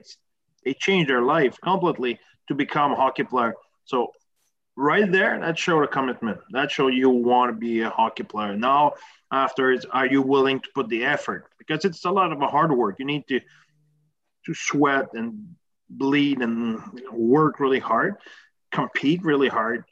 So when you're willing to do that, that shows a lot of commitment. And I think Marco was good for Jack Quinn, because Marco, even if his first year with us was the first year of Jack as well, the drive and the and the passion of Marco, I think, showed a little bit the path of Jack Quinn. And Jack now is probably the most competitive team in our program. Him and Marco are so competitive. And, when you have a good team, you need to look at the leadership first. And Marco and Jack are huge leader in our team, and first and foremost by their work ethic, by their effort, by their commitment. And they're really good example. And,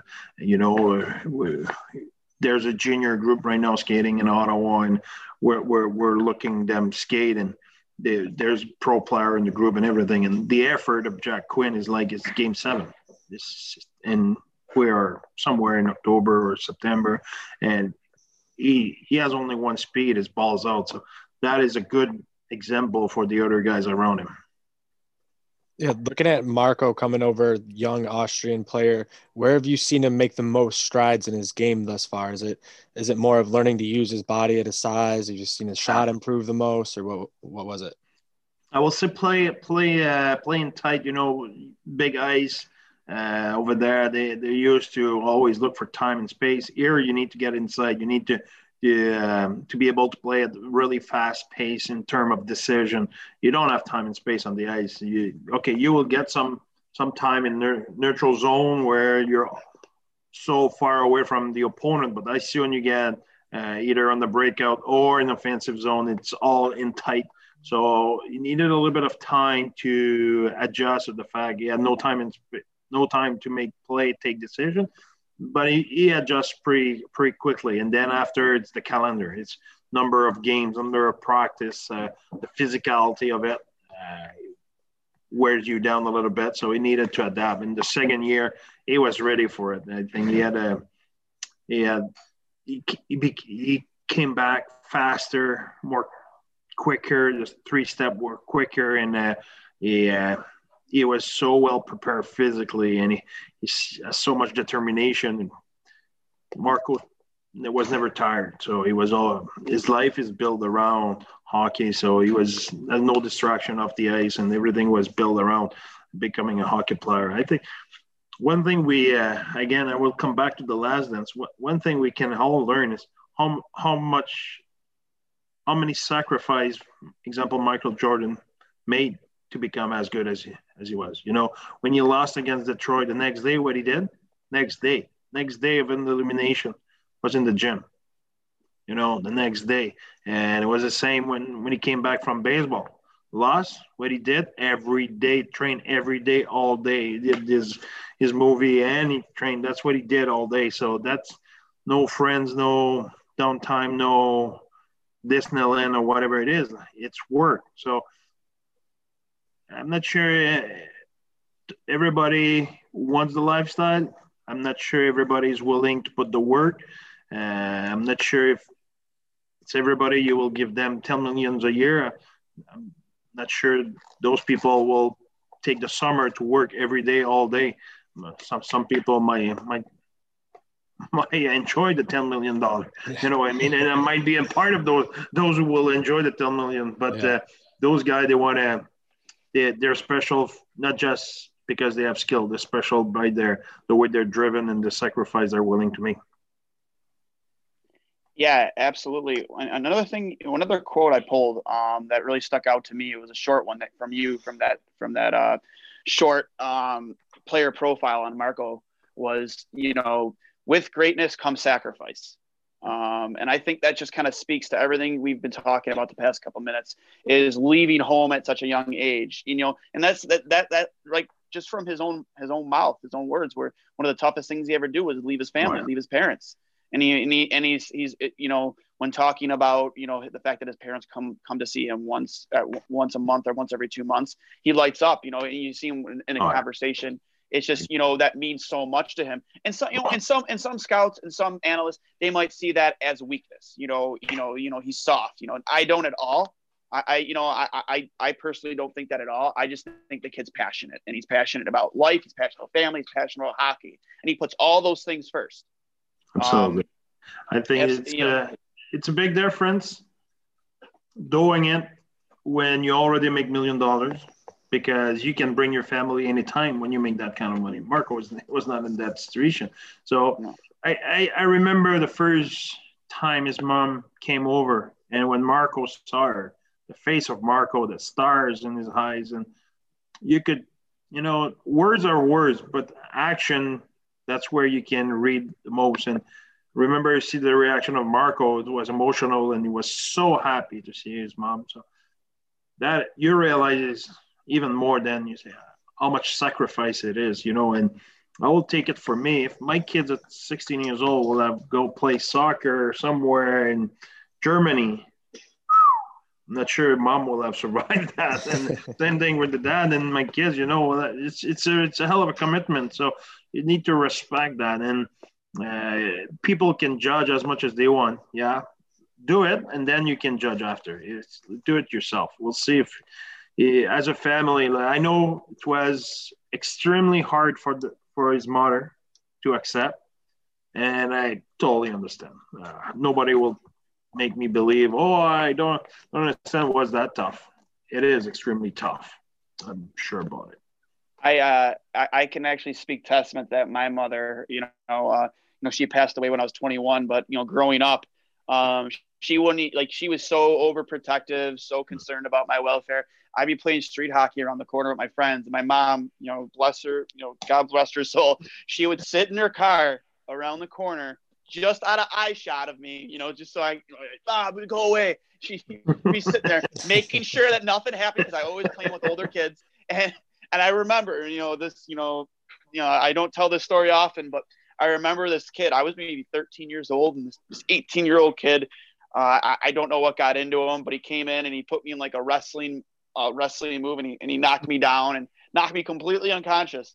And my mom got out of her car, and I did no clue she was there. She walked, She saw it all, walked straight down the street, and my mom said, "Put your hands off. We're about to fight." And the guy calls my mom a crazy, get away from me, crazy bitch. But I know exactly what that's like, and that reminds me a lot of too. When we drafted Rasmus Dahlin 2 years ago, his entire family was here, but you can just see how close that bond was with him and his family. Just how much he cares, how much he loves his family, and that's why I look at somebody like Marco and just that doesn't mean you're soft. That doesn't mean you're weak. That's not weakness. That's a great thing. Yes, exactly. If one thing he is not is soft and weak, and can tell you that he has a ton of character. So when you're that close to your family, it's twice tougher as a move to do it, and you still do it, which his parents did not.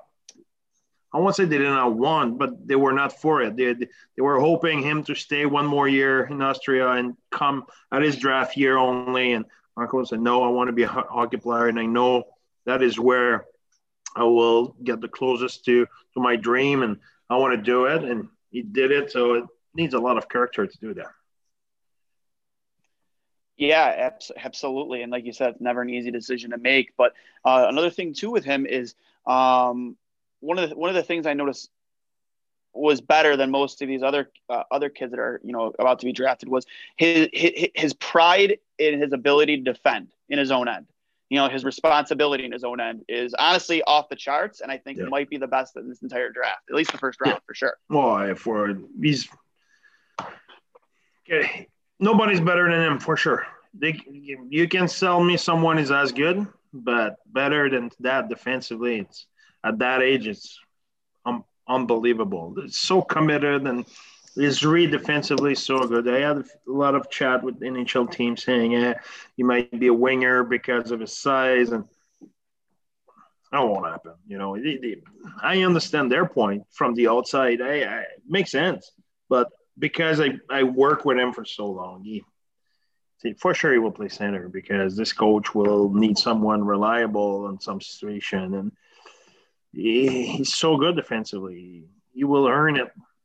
So I totally get it when the NHL team tell me that. I understand their point, their vision, their point of view. I get it, but it won't happen. He will play center. I'm willing to bet on that. Or they are really, really extremely special at the center ice position. And in the NHL, rare are the team who can say we have too many good center or we have extra good center. So I can bet on that one. That's why I would love to have him here in Buffalo. I think if you look at him, he's a guy who's, right on that borderline of maybe being able to play in the NHL right away.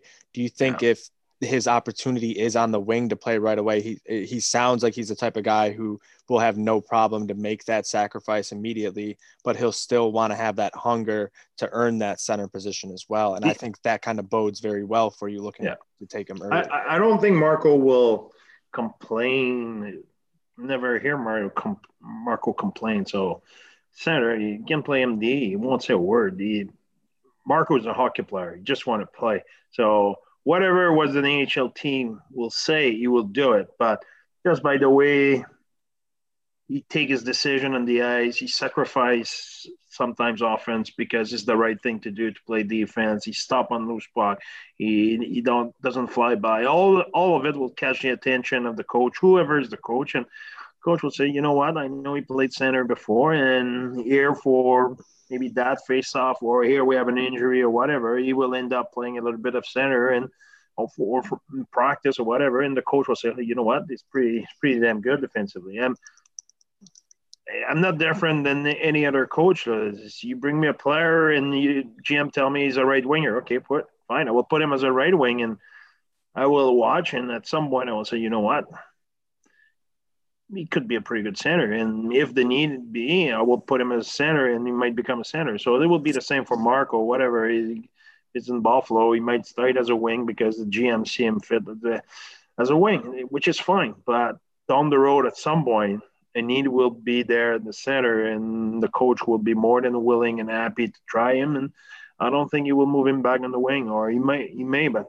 I'm not trying to say to an NHL team what they should do, but I know Marco, and I know I coach Ryan.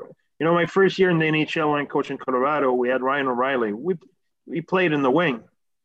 He was playing in the left wing of Matt Duchene and Jimmy McGinn or Pierre-Alexandre Perrato. That was our first line. By no means we thought Ryan O'Reilly was not a center. But it's just on the second line we had Paul Stastny. And Nate McKinnon was playing on the right wing on that line with Landeskog. So we knew O'Reilly was a center, and we knew McKinnon was a center. But it just was the situation in our team was this one. That was the best, what making us the best team, and we finished second in the NHL that year, and we had those guys in the wing. But the following year, O'Reilly was playing center as well as McKinnon. So it's just a matter of timing, maybe. But Marco is that kind of a player, a little bit like O'Reilly. So he might play in the wing, but at some point he will. O'Reilly, you had him in Buffalo, but you know how good he is as a center. So O'Reilly, he can play in the wing, but he will end up in a center. That's a tough conversation for us here in Buffalo. I know. It's a tough conversation. We don't like to talk about that. It's like for all you Harry Potter's fans, his name is like saying Voldemort's name. We don't want to hear about it anymore. We just want to get over it. Absolutely. Get past it. We'll compare him to Paul Stastny then. Yeah, that's fine. That's fine. I mean, I actually, that was my next question, was for you to give me a direct comparison. Because obviously, again, your resume speaks for itself. You've been an assistant coach a number of times in the NHL. You've been with the Ottawa 67 since 2017. You've coached for Team Canada, the U20 team. So you have a ton of experience, especially at this age group, again, but you just told us Ryan O'Reilly or, Stastny, just two great comparisons. Yeah, absolutely. Is that type of a brain, those guys are super smart. Ryan O'Reilly, he's not the fastest guy. Does he play fast? Really fast. I coach Mark Stone. Mark Stone, everybody says he's a bad skater. Yeah, but if you play against him, he's fast. He plays fast. He thinks fast. He moves fast on the ice because he anticipates so well. And Marco is the same. He's faster than those guys, but the speed is not the speed of a Byfield. But his brain is so fast. He sees things before it will happen. He has a feel for the game. He reminds me of O'Reilly on all of those. He's offensively really creative. But he's not the guy who will make the highlight play like a guy like McDavid or a guy like that.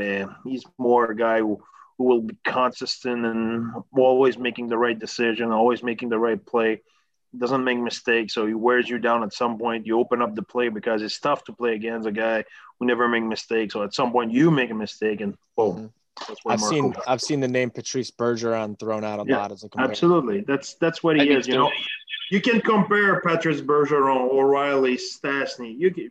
Those guys should be in the same discussion when you compare them as a player. They have a lot of similarity. Marco is that kind of a guy. He's a guy, if you come at the game tonight, then we play Perfetti and Byfield.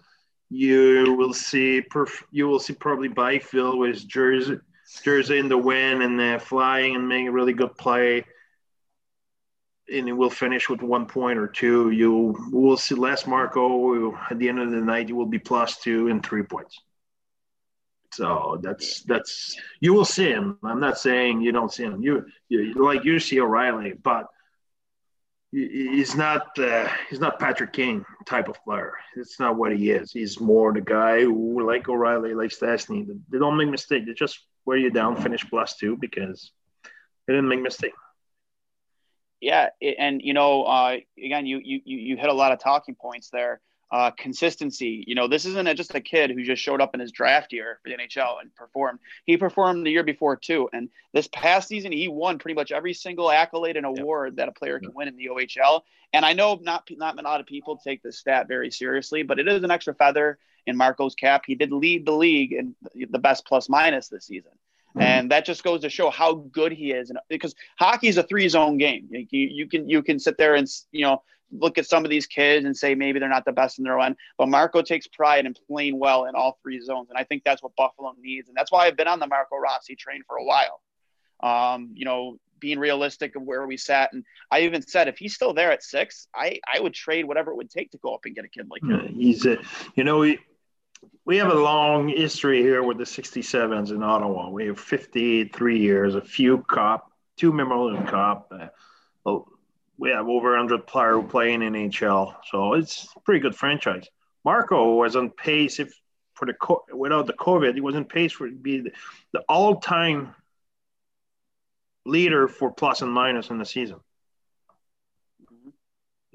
We talk about team who won championship, Memorial Cup, all-time great NHL player, and Marco was above those guys. So that's enough said, in my opinion. I mean, absolutely. Again, his numbers spoke for themselves. 120 points in 56 games. That's absolutely insane, and I don't know why more people aren't talking about that in this year's draft. Like, as far as like I said, he's always been in my top 5, if not top 3. He's always been kind of interchangeable with me, with Cole Perfetti, me back and forth. I just think Marco's game, there's things to it that a lot of these kids in the top 10 don't have. Yeah. The other impressive stats for Marco, I don't know exactly the number, but I think it's 6 or 7 game only didn't make points.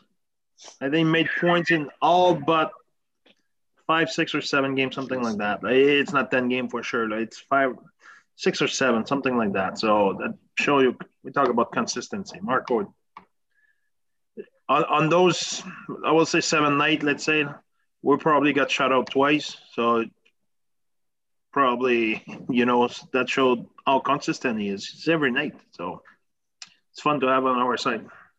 Yeah, and that's exactly, again, why I've been so high on him, man. Just like, I didn't know that stat personally, 6 or 7 games where he hasn't had a point. You can't say that for a lot of kids in this draft, again, I look so much at the work ethic off the ice more than I do on the ice, especially at his age, like what he's willing to do off the ice to get better. And another thing too that a lot of people say is he makes everyone else around him. Like we said, we mentioned players that don't have the best boots. That's another thing that was thrown around Marco. But what he lacks in that, he makes up for his hockey IQ, his anticipation, reading the play, being 2 or 3 steps ahead of everybody else. And I think his anticipation is what's going to set him ahead of other players that might lack those things. Exactly. He's going to be, and again, I have zero doubt in my mind, just from talking to you and reading everything I've read on him, that, okay, maybe his boots aren't the best, but he's going to work on that. He's going to put as much effort he's in to get better, to be better at better skating wise. And he's going to get there, and he's just going to be able to get to that next level. Marco is a better skater than Ryan O'Reilly. So that's all I need to hear. Exactly. His skating will not be a fact. Will not be someone the fans will go to the ring and say, "Oh, you know the speed." No. The speed of Marco is just fine. He doesn't have the 2020 separation speed of McDavid, Mitch Marner, Jack Eichel. Those guys they have a special speed. Yeah, they have that burst. Marco doesn't have that, but his speed is just fine. No problem there. He has the ability though to slow the game down when he has the puck or when he doesn't have the puck. He's that smart of a hockey player. He slows the game down and makes them to play to his strengths. No problem there. That's his strength. And he played fast by his decision and anticipation, and you don't have no time, no space when you play against Marco. It's not like if you play without pace, you play with a lot of pace. So that's Marco. Yeah. I'm excited. I'm excited for that, to hear everything you've said about Marco. Like I said, I've been a big advocate of his for a little bit now, and it just makes me that more excited, anticipating for tomorrow's draft to hear his name called at 8. But again, we mentioned earlier, you have another kid on your squad who has passed, who Marco has helped has helped him become the player he is now, in Jack Quinn. I haven't done as much digging as I would like on Jack. Can you maybe give us some more insight on him? Yeah, they didn't play together all year. They played together in the power play. That's it. Jack was the goal line guy, the net front guy on the power play. Jack played with Mitch Olsher, and Marco played with Joe Garaffa and Austin Keating, so 2 overage. They played two different lines, but Jack has a lot of upside. Jack is still a guy who has a lot of growth physically. He's still have his baby face and still have a lot of growth. He's a guy who can beat you in every way you can imagine. I compare Jack to Sebastian Aho. Yeah, he can throw a big hit. He can go at the net and get a screen on the goalie on a goal. He can get a rebound or a tap. He can beat you up the corner, beat you at the net by his compete level and his positioning and scoring the rebound. The next time he can beat you on a shot from the ice slot. He can beat you in the rush, go around the defenseman with his speed, or cut in the middle and really good hands, beat you at 1-1. So he can beat you in every way you can imagine. If you look all the goal Jack scored, they're not the same. They're all different. He scored 50, 52, I think, and they're all different. It's all different way. One thing is a common theme. He goes inside. He's a playoff type of player in a sense. He doesn't score from – sometimes you have junior player who score a lot from the outside. Sometimes you look at it, you say, okay, will that translate in the NHL?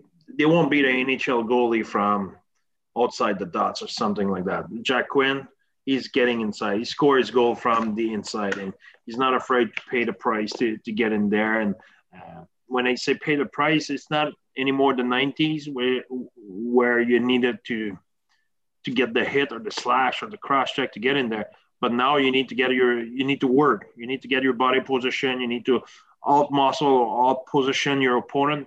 Jack Quinn, that's right in his alley. He's all about body position, getting inside, really good on the penalty killing, and super competitive as well. So he's a guy who I will not be shocked when we will look at the draft in 7-10 years from now, say, I can't believe this guy been drafted where. You know what I mean? Right now, we're all looking to draft a few years ago, and we talk about Cal McCarr or Elias Pettersson, and we say, oh, my God, all good were those guys. We never thought they will be that good. That's Jack Quinn in near future. That's a guy who will surprise a lot of people. And I had a lot of good players, fortunately for me as a coach. But Jack is a guy who has a lot of upside, and for him, it's tough to predict what's the ceiling.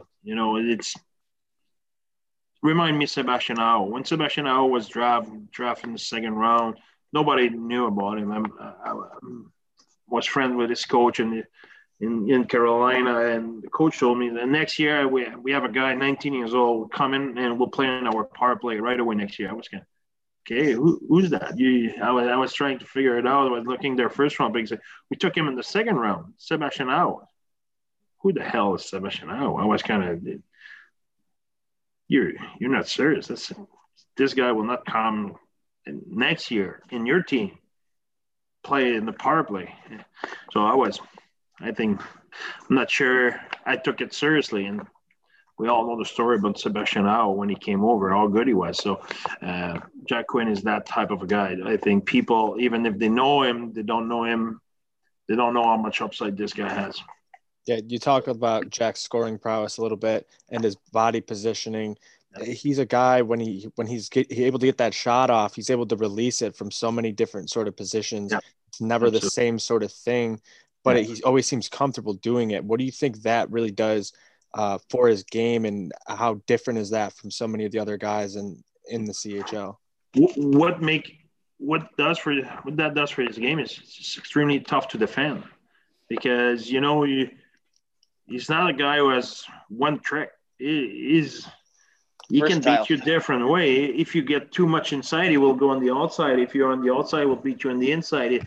If your positioning is not perfect, and if your positioning is perfect, he has no problem to go body to body with you and try to protect his hands to make a play and to get at the net, or to get in tight area or in front of the net. So you have no break. If you play against Jack, you have no break. You need to be on your game. He's relentless. So. And he wants to score a goal. He has that competitive edge. So that's what I think of Jack. I love hearing that. You mentioned it earlier, and again now, is the compete level. How Marco and Jack compete with each other, and just the competitiveness and building. And one other thing that was said about Jack is how versatile he is. He's not a one-dimensional player at all. No, absolutely not. So, probably lead our team on ice time and penalty killing, or if he doesn't, it's pretty close. He's a top defender for us.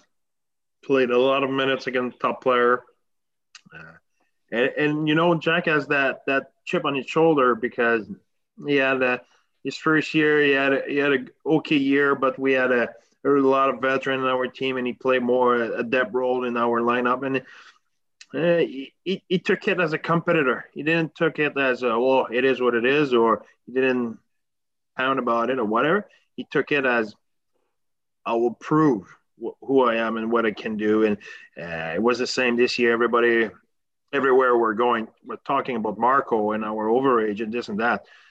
Quinner was a little bit the dark horse there and did not complain, whine, or feel sorry for himself. There was the reverse. He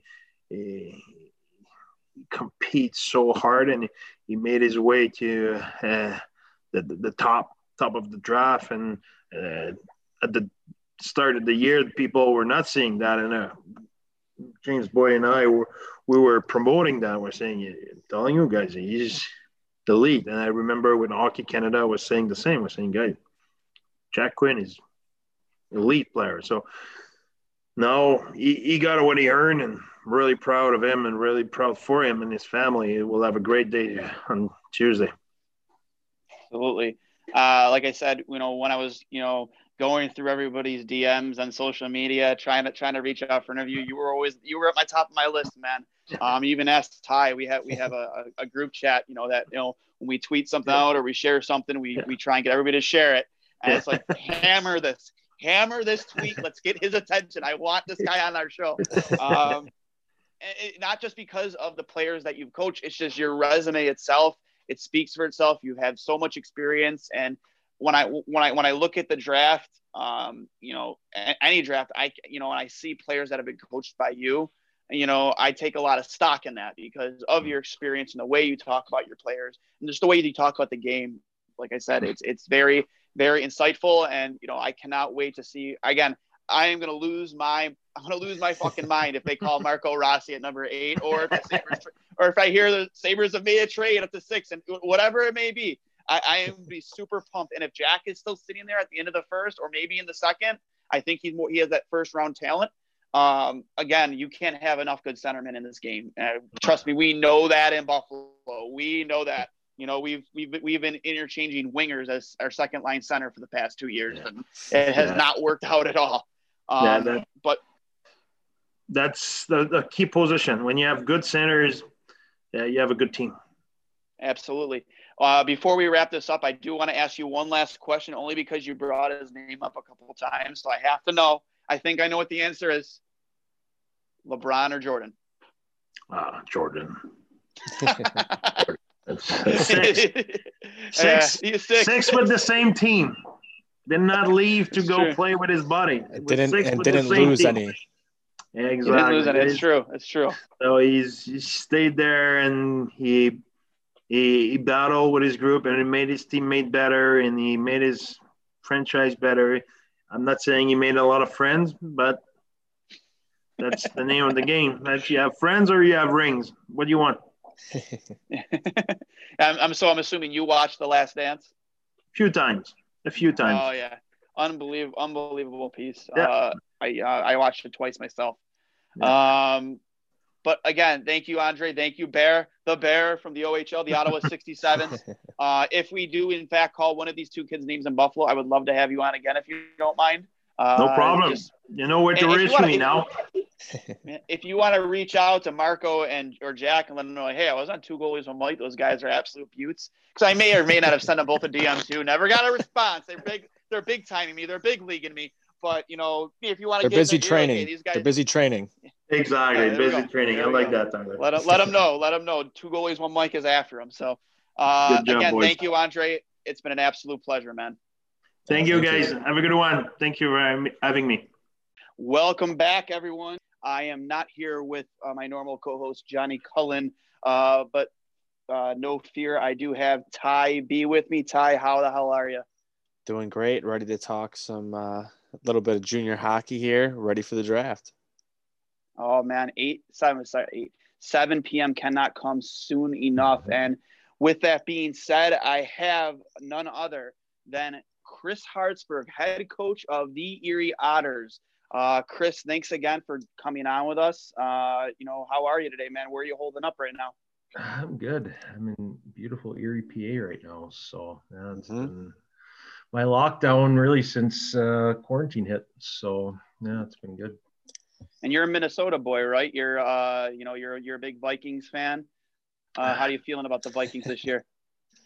I'm not a diehard Minnesota sports fans like a lot of my friends are still that live there, and I root for them. I'm more of a Twins fan probably than a Vikings fan, but if I'm gonna have a football team, it's gonna be the Vikes for sure. So I'm doing all right.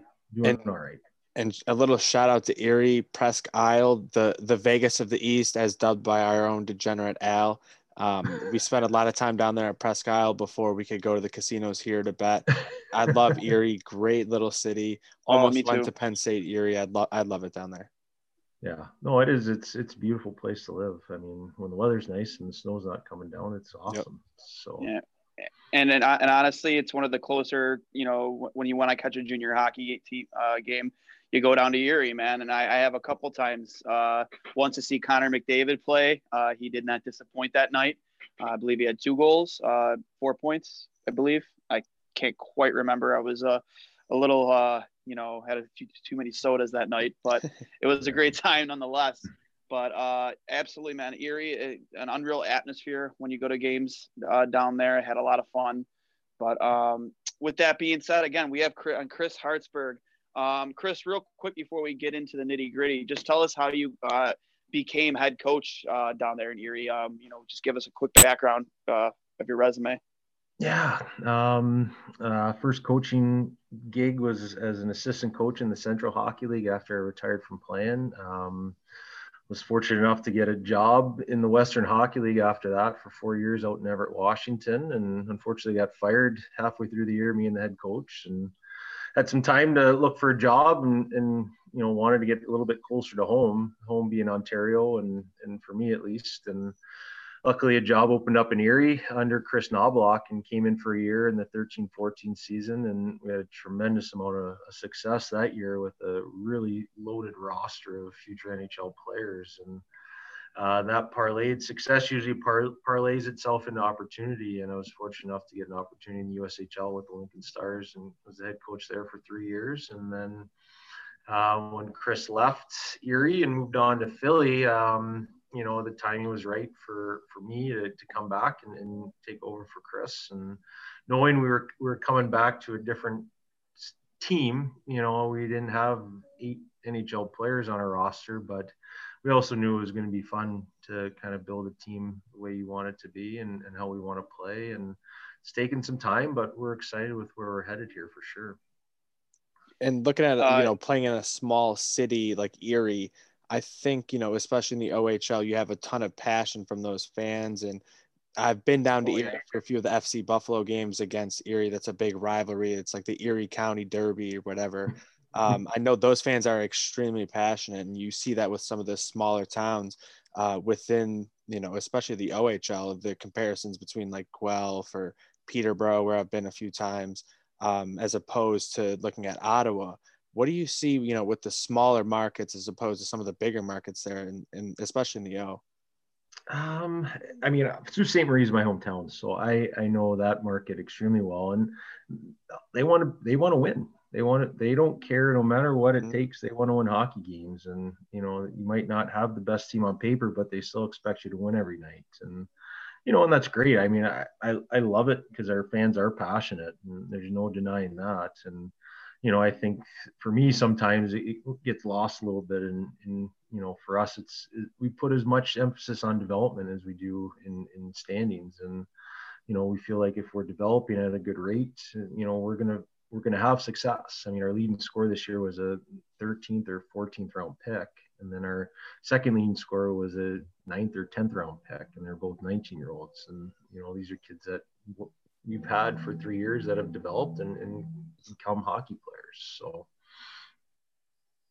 yeah, and obviously with your playing career, you were drafted by the New Jersey Devils back in '99.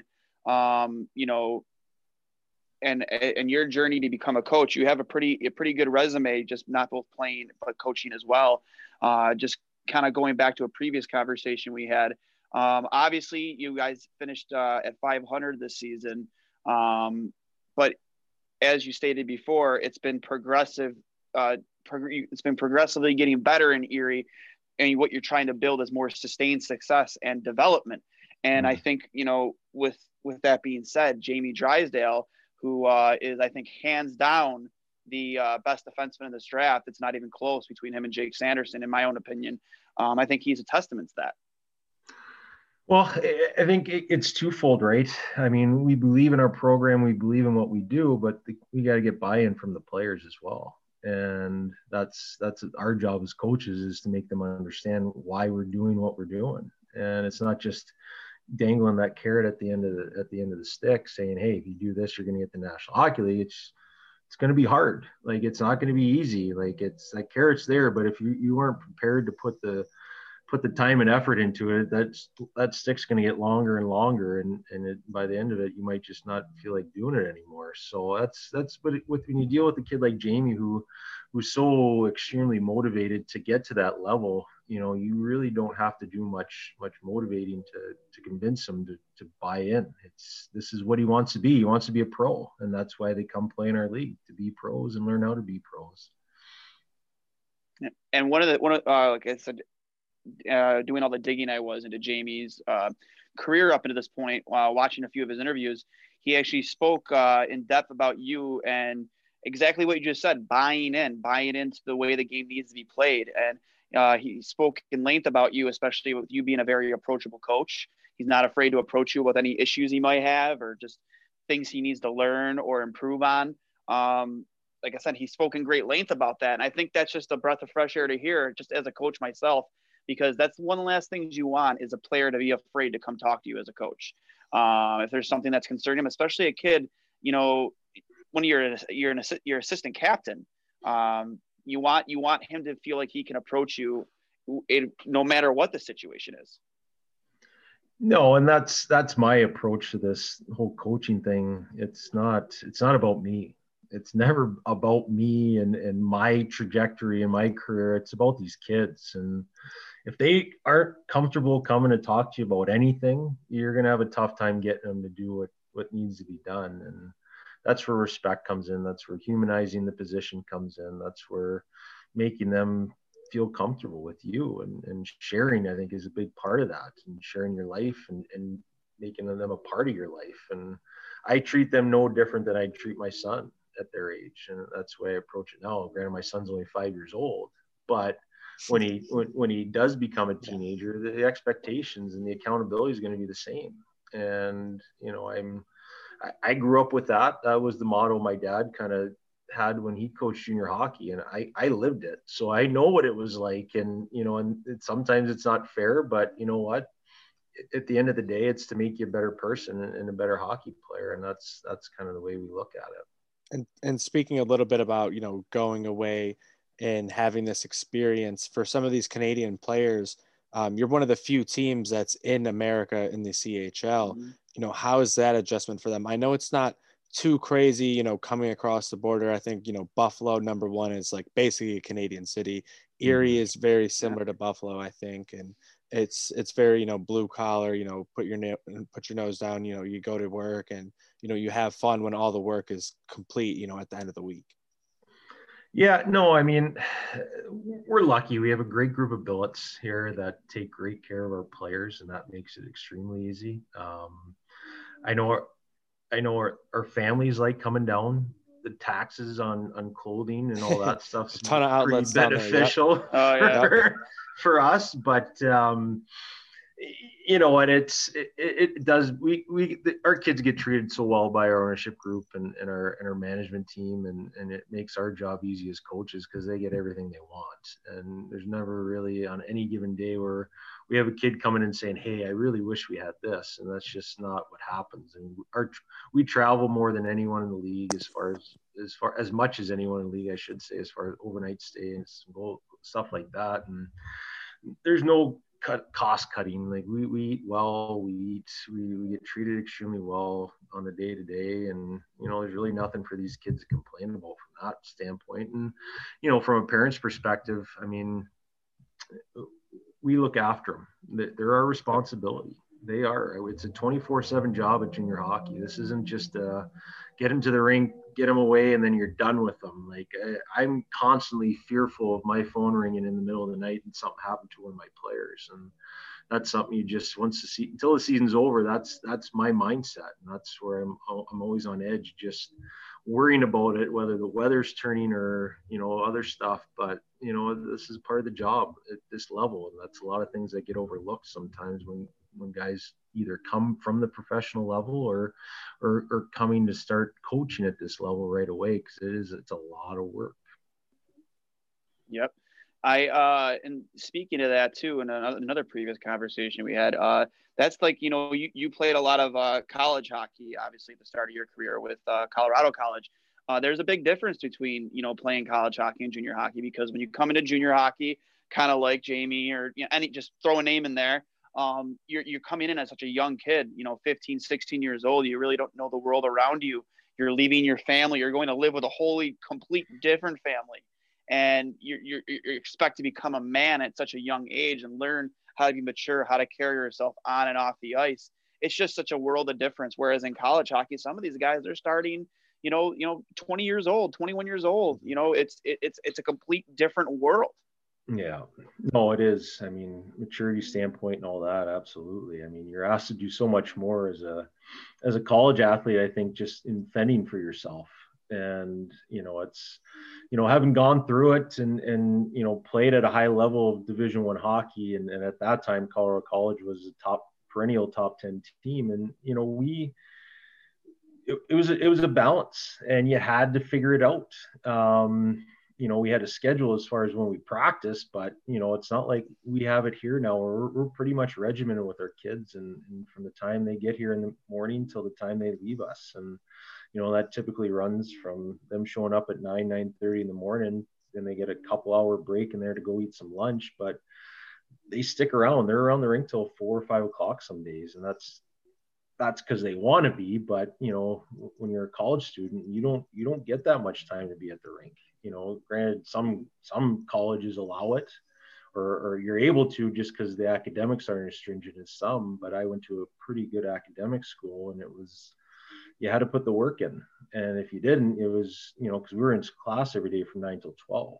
So, it was from 12 till 4 o'clock whenever we went to the rink for practice. That was your time to kind of be down. And then it was a race after practice to get back home and eat dinner. So that's where it's changed. Obviously now with colleges, they have all this food and all this stuff post practice in the rinks, a lot of the places now. But, for us, I just love the lifestyle of junior hockey. I really do. I think it's, you spend so much time with these guys, and it's daily.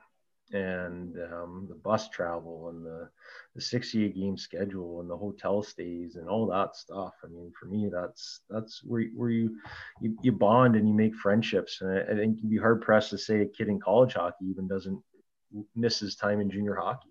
I think that's the way I view it. So. Absolutely. And another thing too is in college hockey, you don't get traded, as Cully would say. Come trade deadline day, he always had his bags packed. Mike Commodore, pack your shit. You're on your way. Yeah, but the only problem now in college hockey is you get 30-man rosters, so you might not play, but you end up transferring after a year or two. Yep. So yeah.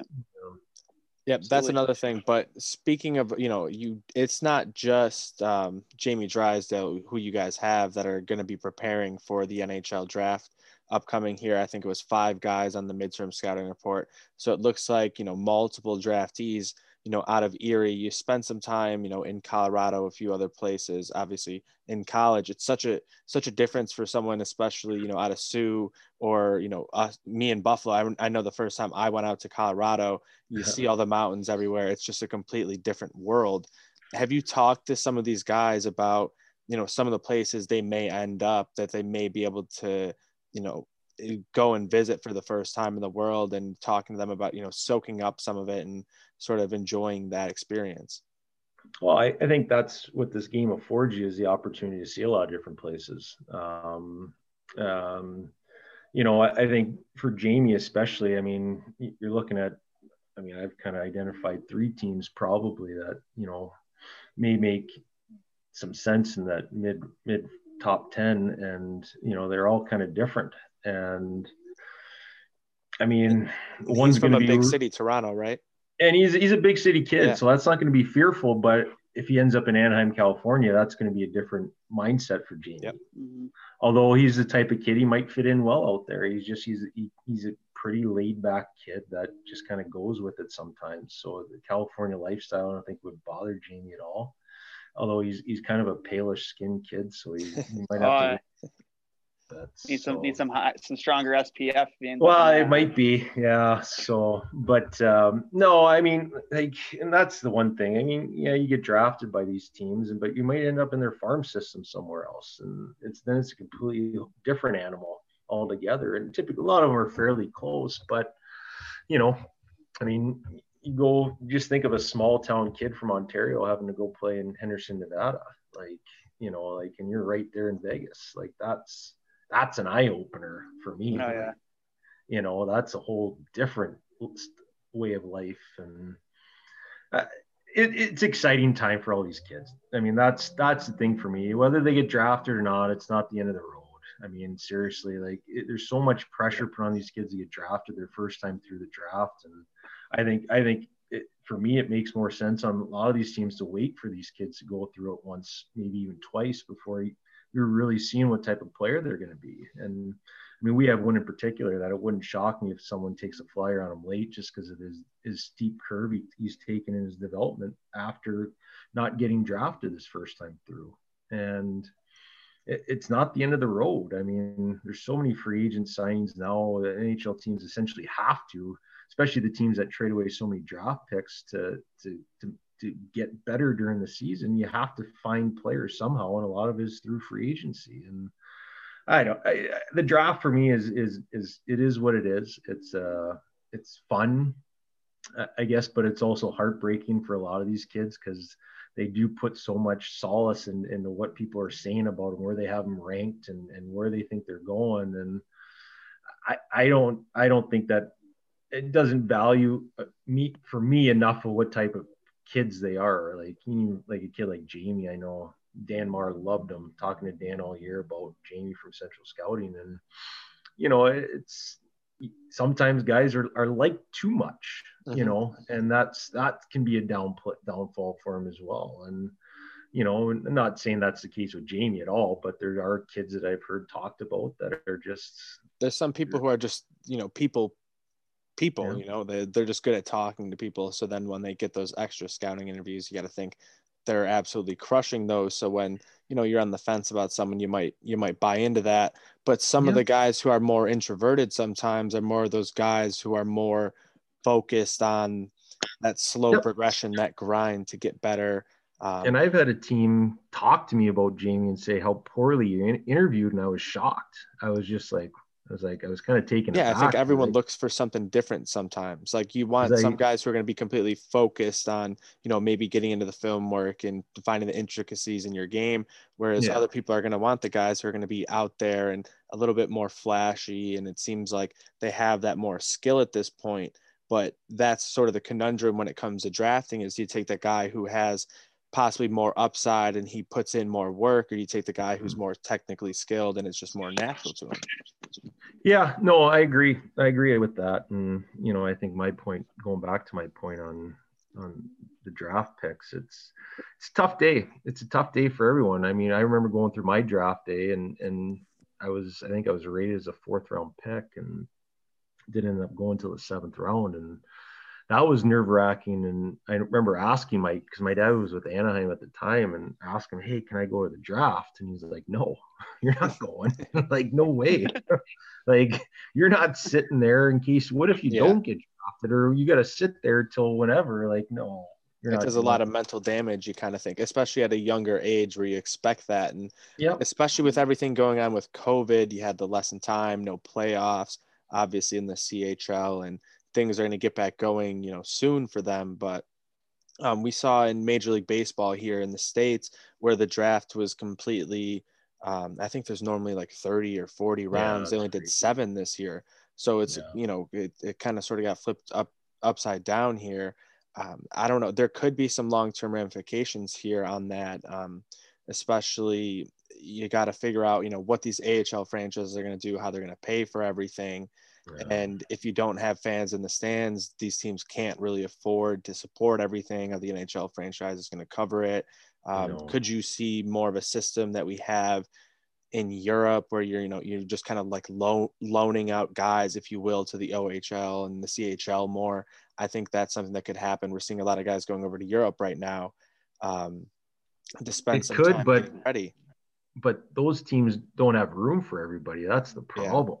Right. And I know there's a local guy, Ryan Zapolsky, who is goalie for the U.S. Olympic team there. And I saw Ryan a couple of weeks ago at a golf tournament. I was asking him what's going on. And, he's having a kid, but he just said it's tough going right now. Because I think it's similar to soccer. They can only have a certain amount of imports on their rosters, correct? Yep. Oh, yeah. And it's tough. I mean, and really, like, if you're an NHL team, okay, that's great. You want to send them over. But are these teams really wanting to take all these guys that might have to come back when the season starts? And, at that point, now you have to replace maybe 5-6 guys on your roster with players that,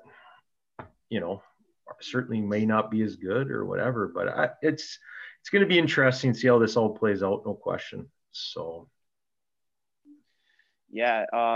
In terms of Jamie, getting in the nitty gritty here, when I've been doing my digging, there were a lot of key words that was consistent when talking about Jamie. Explosive, his ability to make that first pass, the leadership qualities. He's a great two-way defender. A couple analysts, including Bob McKenzie, said that his improvement between last year to this year was enormous.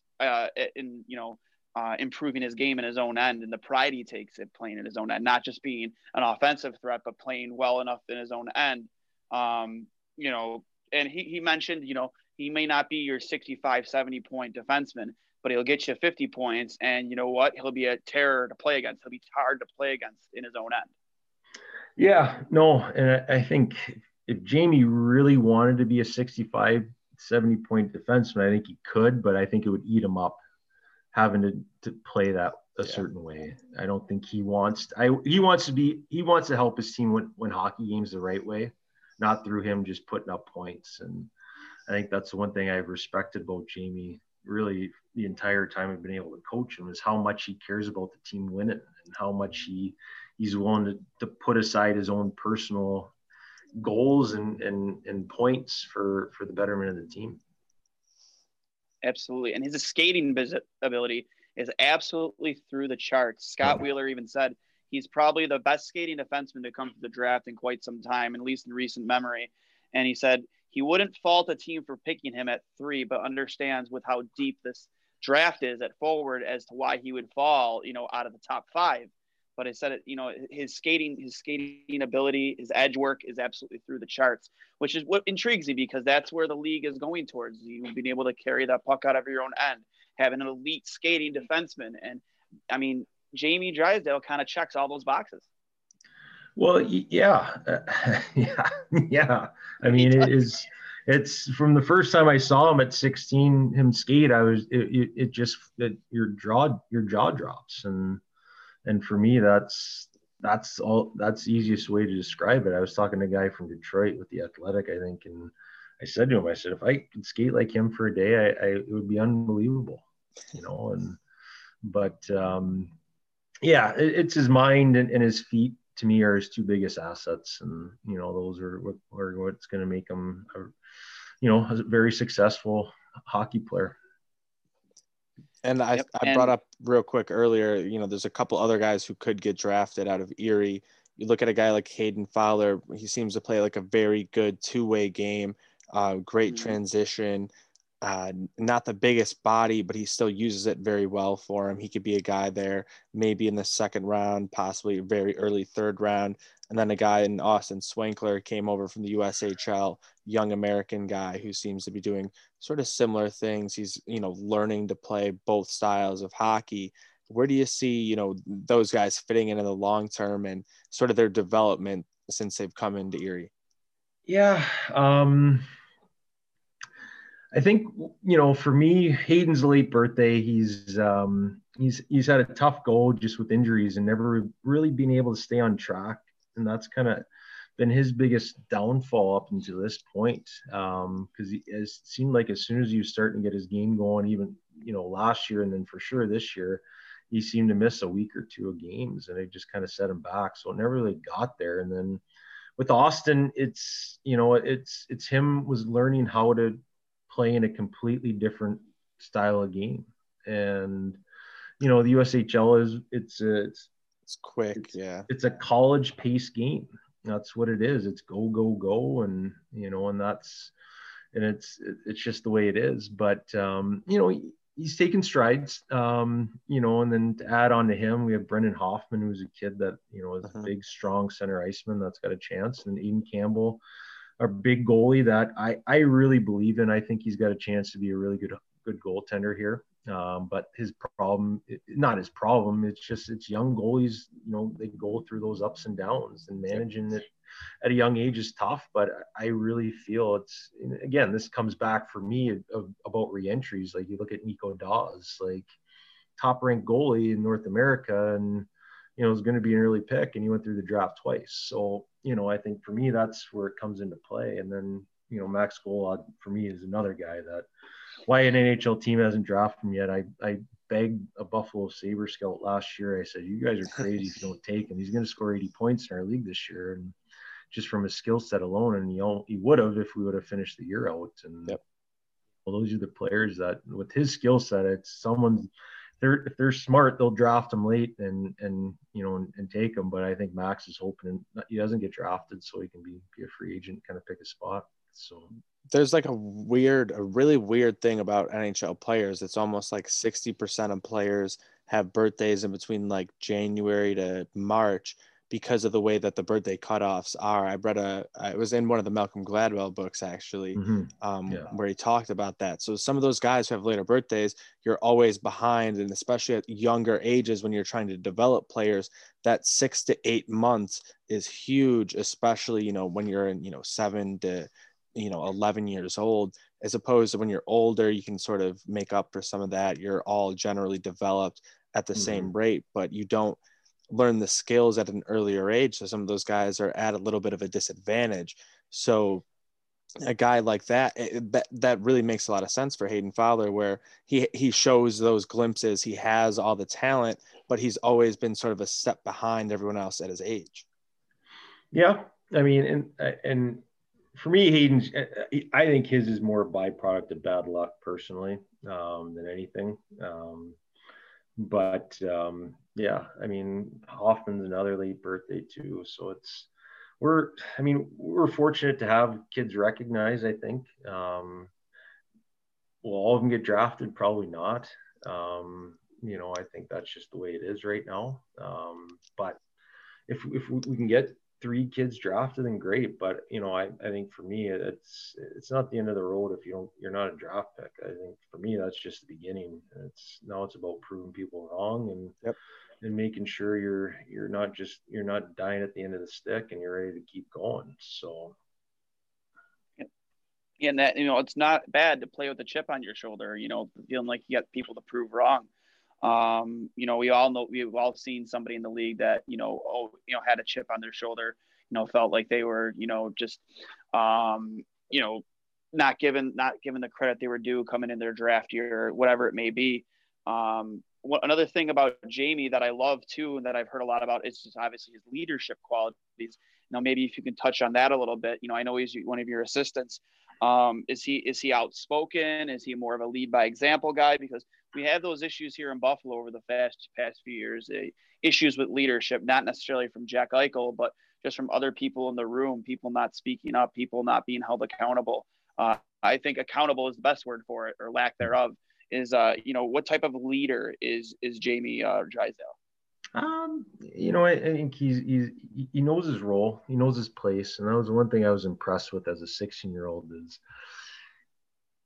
he knew what was wrong and what was right, but he didn't want to step on toes. And I didn't necessarily see it firsthand. You would hear about certain things, and then you'd see his reaction. And he's such a bright kid, and his moral standards are so high, and his expectations are so high as far as what should be deemed acceptable. And he just goes and does it. He's a lead by example guy, and when he needs to speak, he speaks. He's going to wear a letter in the National Hockey League at some point. He's a high character kid that is so completely selfless and so completely focused on what needs to be done and how it needs to be done, as opposed to just worrying about himself. And there's not an I in him. It's all about me, us, we. It's not a selfish thing. He cares about the team. He truly does. So. I was talking about this to Dwayne before we hopped on with you, and I was going to be quite upset if the Sabres drafted a defenseman because we need so much help in the top 6. But if it's Jamie Drysdale, I think I'm completely sold on it. Yeah. Well, I think anyone that takes Jamie is going to get a hell of a kid, hell of a player. For me, I just hope he ends up in a good situation, where he's not rushed through the process and he's not pushed in too soon, because you look at those kids in Vancouver and Colorado and what they did at 20 years old, I don't think they would have done it at a year younger age. I think that was their year. Like Cale Makar getting to play the year in college, that was huge. And Quinn Hughes, Quinn's a late birthday, but still comes in as a 20-year-old, and it's a big development. And, for Jamie, he's a 17-year-old kid that, has finally gotten to 180 pounds, and he's going to have a tough time at 180. Granted, he's fast enough and can do certain things, but he's still going to struggle. And I think for him, he can be an impactful guy if he's put in the right situation and he comes in at the right time, I think. So, And that's another thing I took from him too. Obviously, he's not an I guy; he's a we guy, and he hates to lose. That's another thing that was very consistent with a lot of the stuff I run him. He's one of the. There's not many guys out there that hates to lose more than Jamie. And another thing too is, he had 2 stints with Team Canada, the U18 and U20, and at 17 with the U20 squad, he impressed. There were a lot of people had a lot of good things to say about him. And I can only imagine what that experience probably added to his game, especially there coming back to Erie afterwards. Yeah, no, he had a busy year, hockey boy, and you went from the end of our season to the World Under-18s as an underage, and then captained the Lincoln team in August, and then making the World Junior team. It was he was willing to do whatever it took to make that team. And I talked to Bear before they went over and had the camp, or after they kind of got to they're trying to figure out bodies, and he asked me about Jamie and willingness to accept a role, and I was just like, this kid's going to do whatever you ask him to do to be there. There's no question in my mind. And he did, and he fought through some adversity early on, didn't play a whole lot the first game. I think he got out for a penalty kill early and got scored on, and he wasn't going to hang his head. He was just going to get better, and he did. As the tournament wore on, he got thrust into a huge role in the semis and just carried through right through the end, and that's just the type of kid he is. So, yeah. Is he a guy that obviously he runs your power play. He's probably the most important part of your power play, but is he a guy that can play pretty much in any situation? He will be. Yeah. I mean, for us, he does, just because, he's our best player. But, I think at the National Hockey League level, I think it's going to take him a little bit of time to be a, first last minute in win or, trying to protect the leads type situation. But I think by the time his career's over, he will be a guy that's relied upon in every important moment. So, yeah. So down a goal, up a goal, trying to maintain a lead. Like I said, again, that's in a defenseman, that's what I'm looking for. And if they call Jamie Drysdale at number 8, come tomorrow evening, I'm thinking of him, at some point playing alongside Rasmus Dahlin, which will make his job a hell of a lot easier. Take a lot of pressure off Dahlin, because there's a lot of it on him right now here in Buffalo. Yeah. And granted, we are lacking a lot in our top 6. But there's no question about it. We're lacking on the blue line too, especially in right-handed shot defenseman. And again, I'm right there with Ty B. If they're calling Jamie Drysdale's name at 8, I'm excited. Yeah, I would be too. So, yeah. That's all I need. You hear that excitement in his voice? That's exactly what you need. It's like understated. It's like, yeah. I would. Yeah, be too. I would be too. I feel it. I get asked. NHL teams have asked where I think he's going. I said I don't know, but all I know is whoever's getting him is getting a hell of a kid, hell of a player, and a guy that's going to be a staple on your blue line for years. So he's not a bust.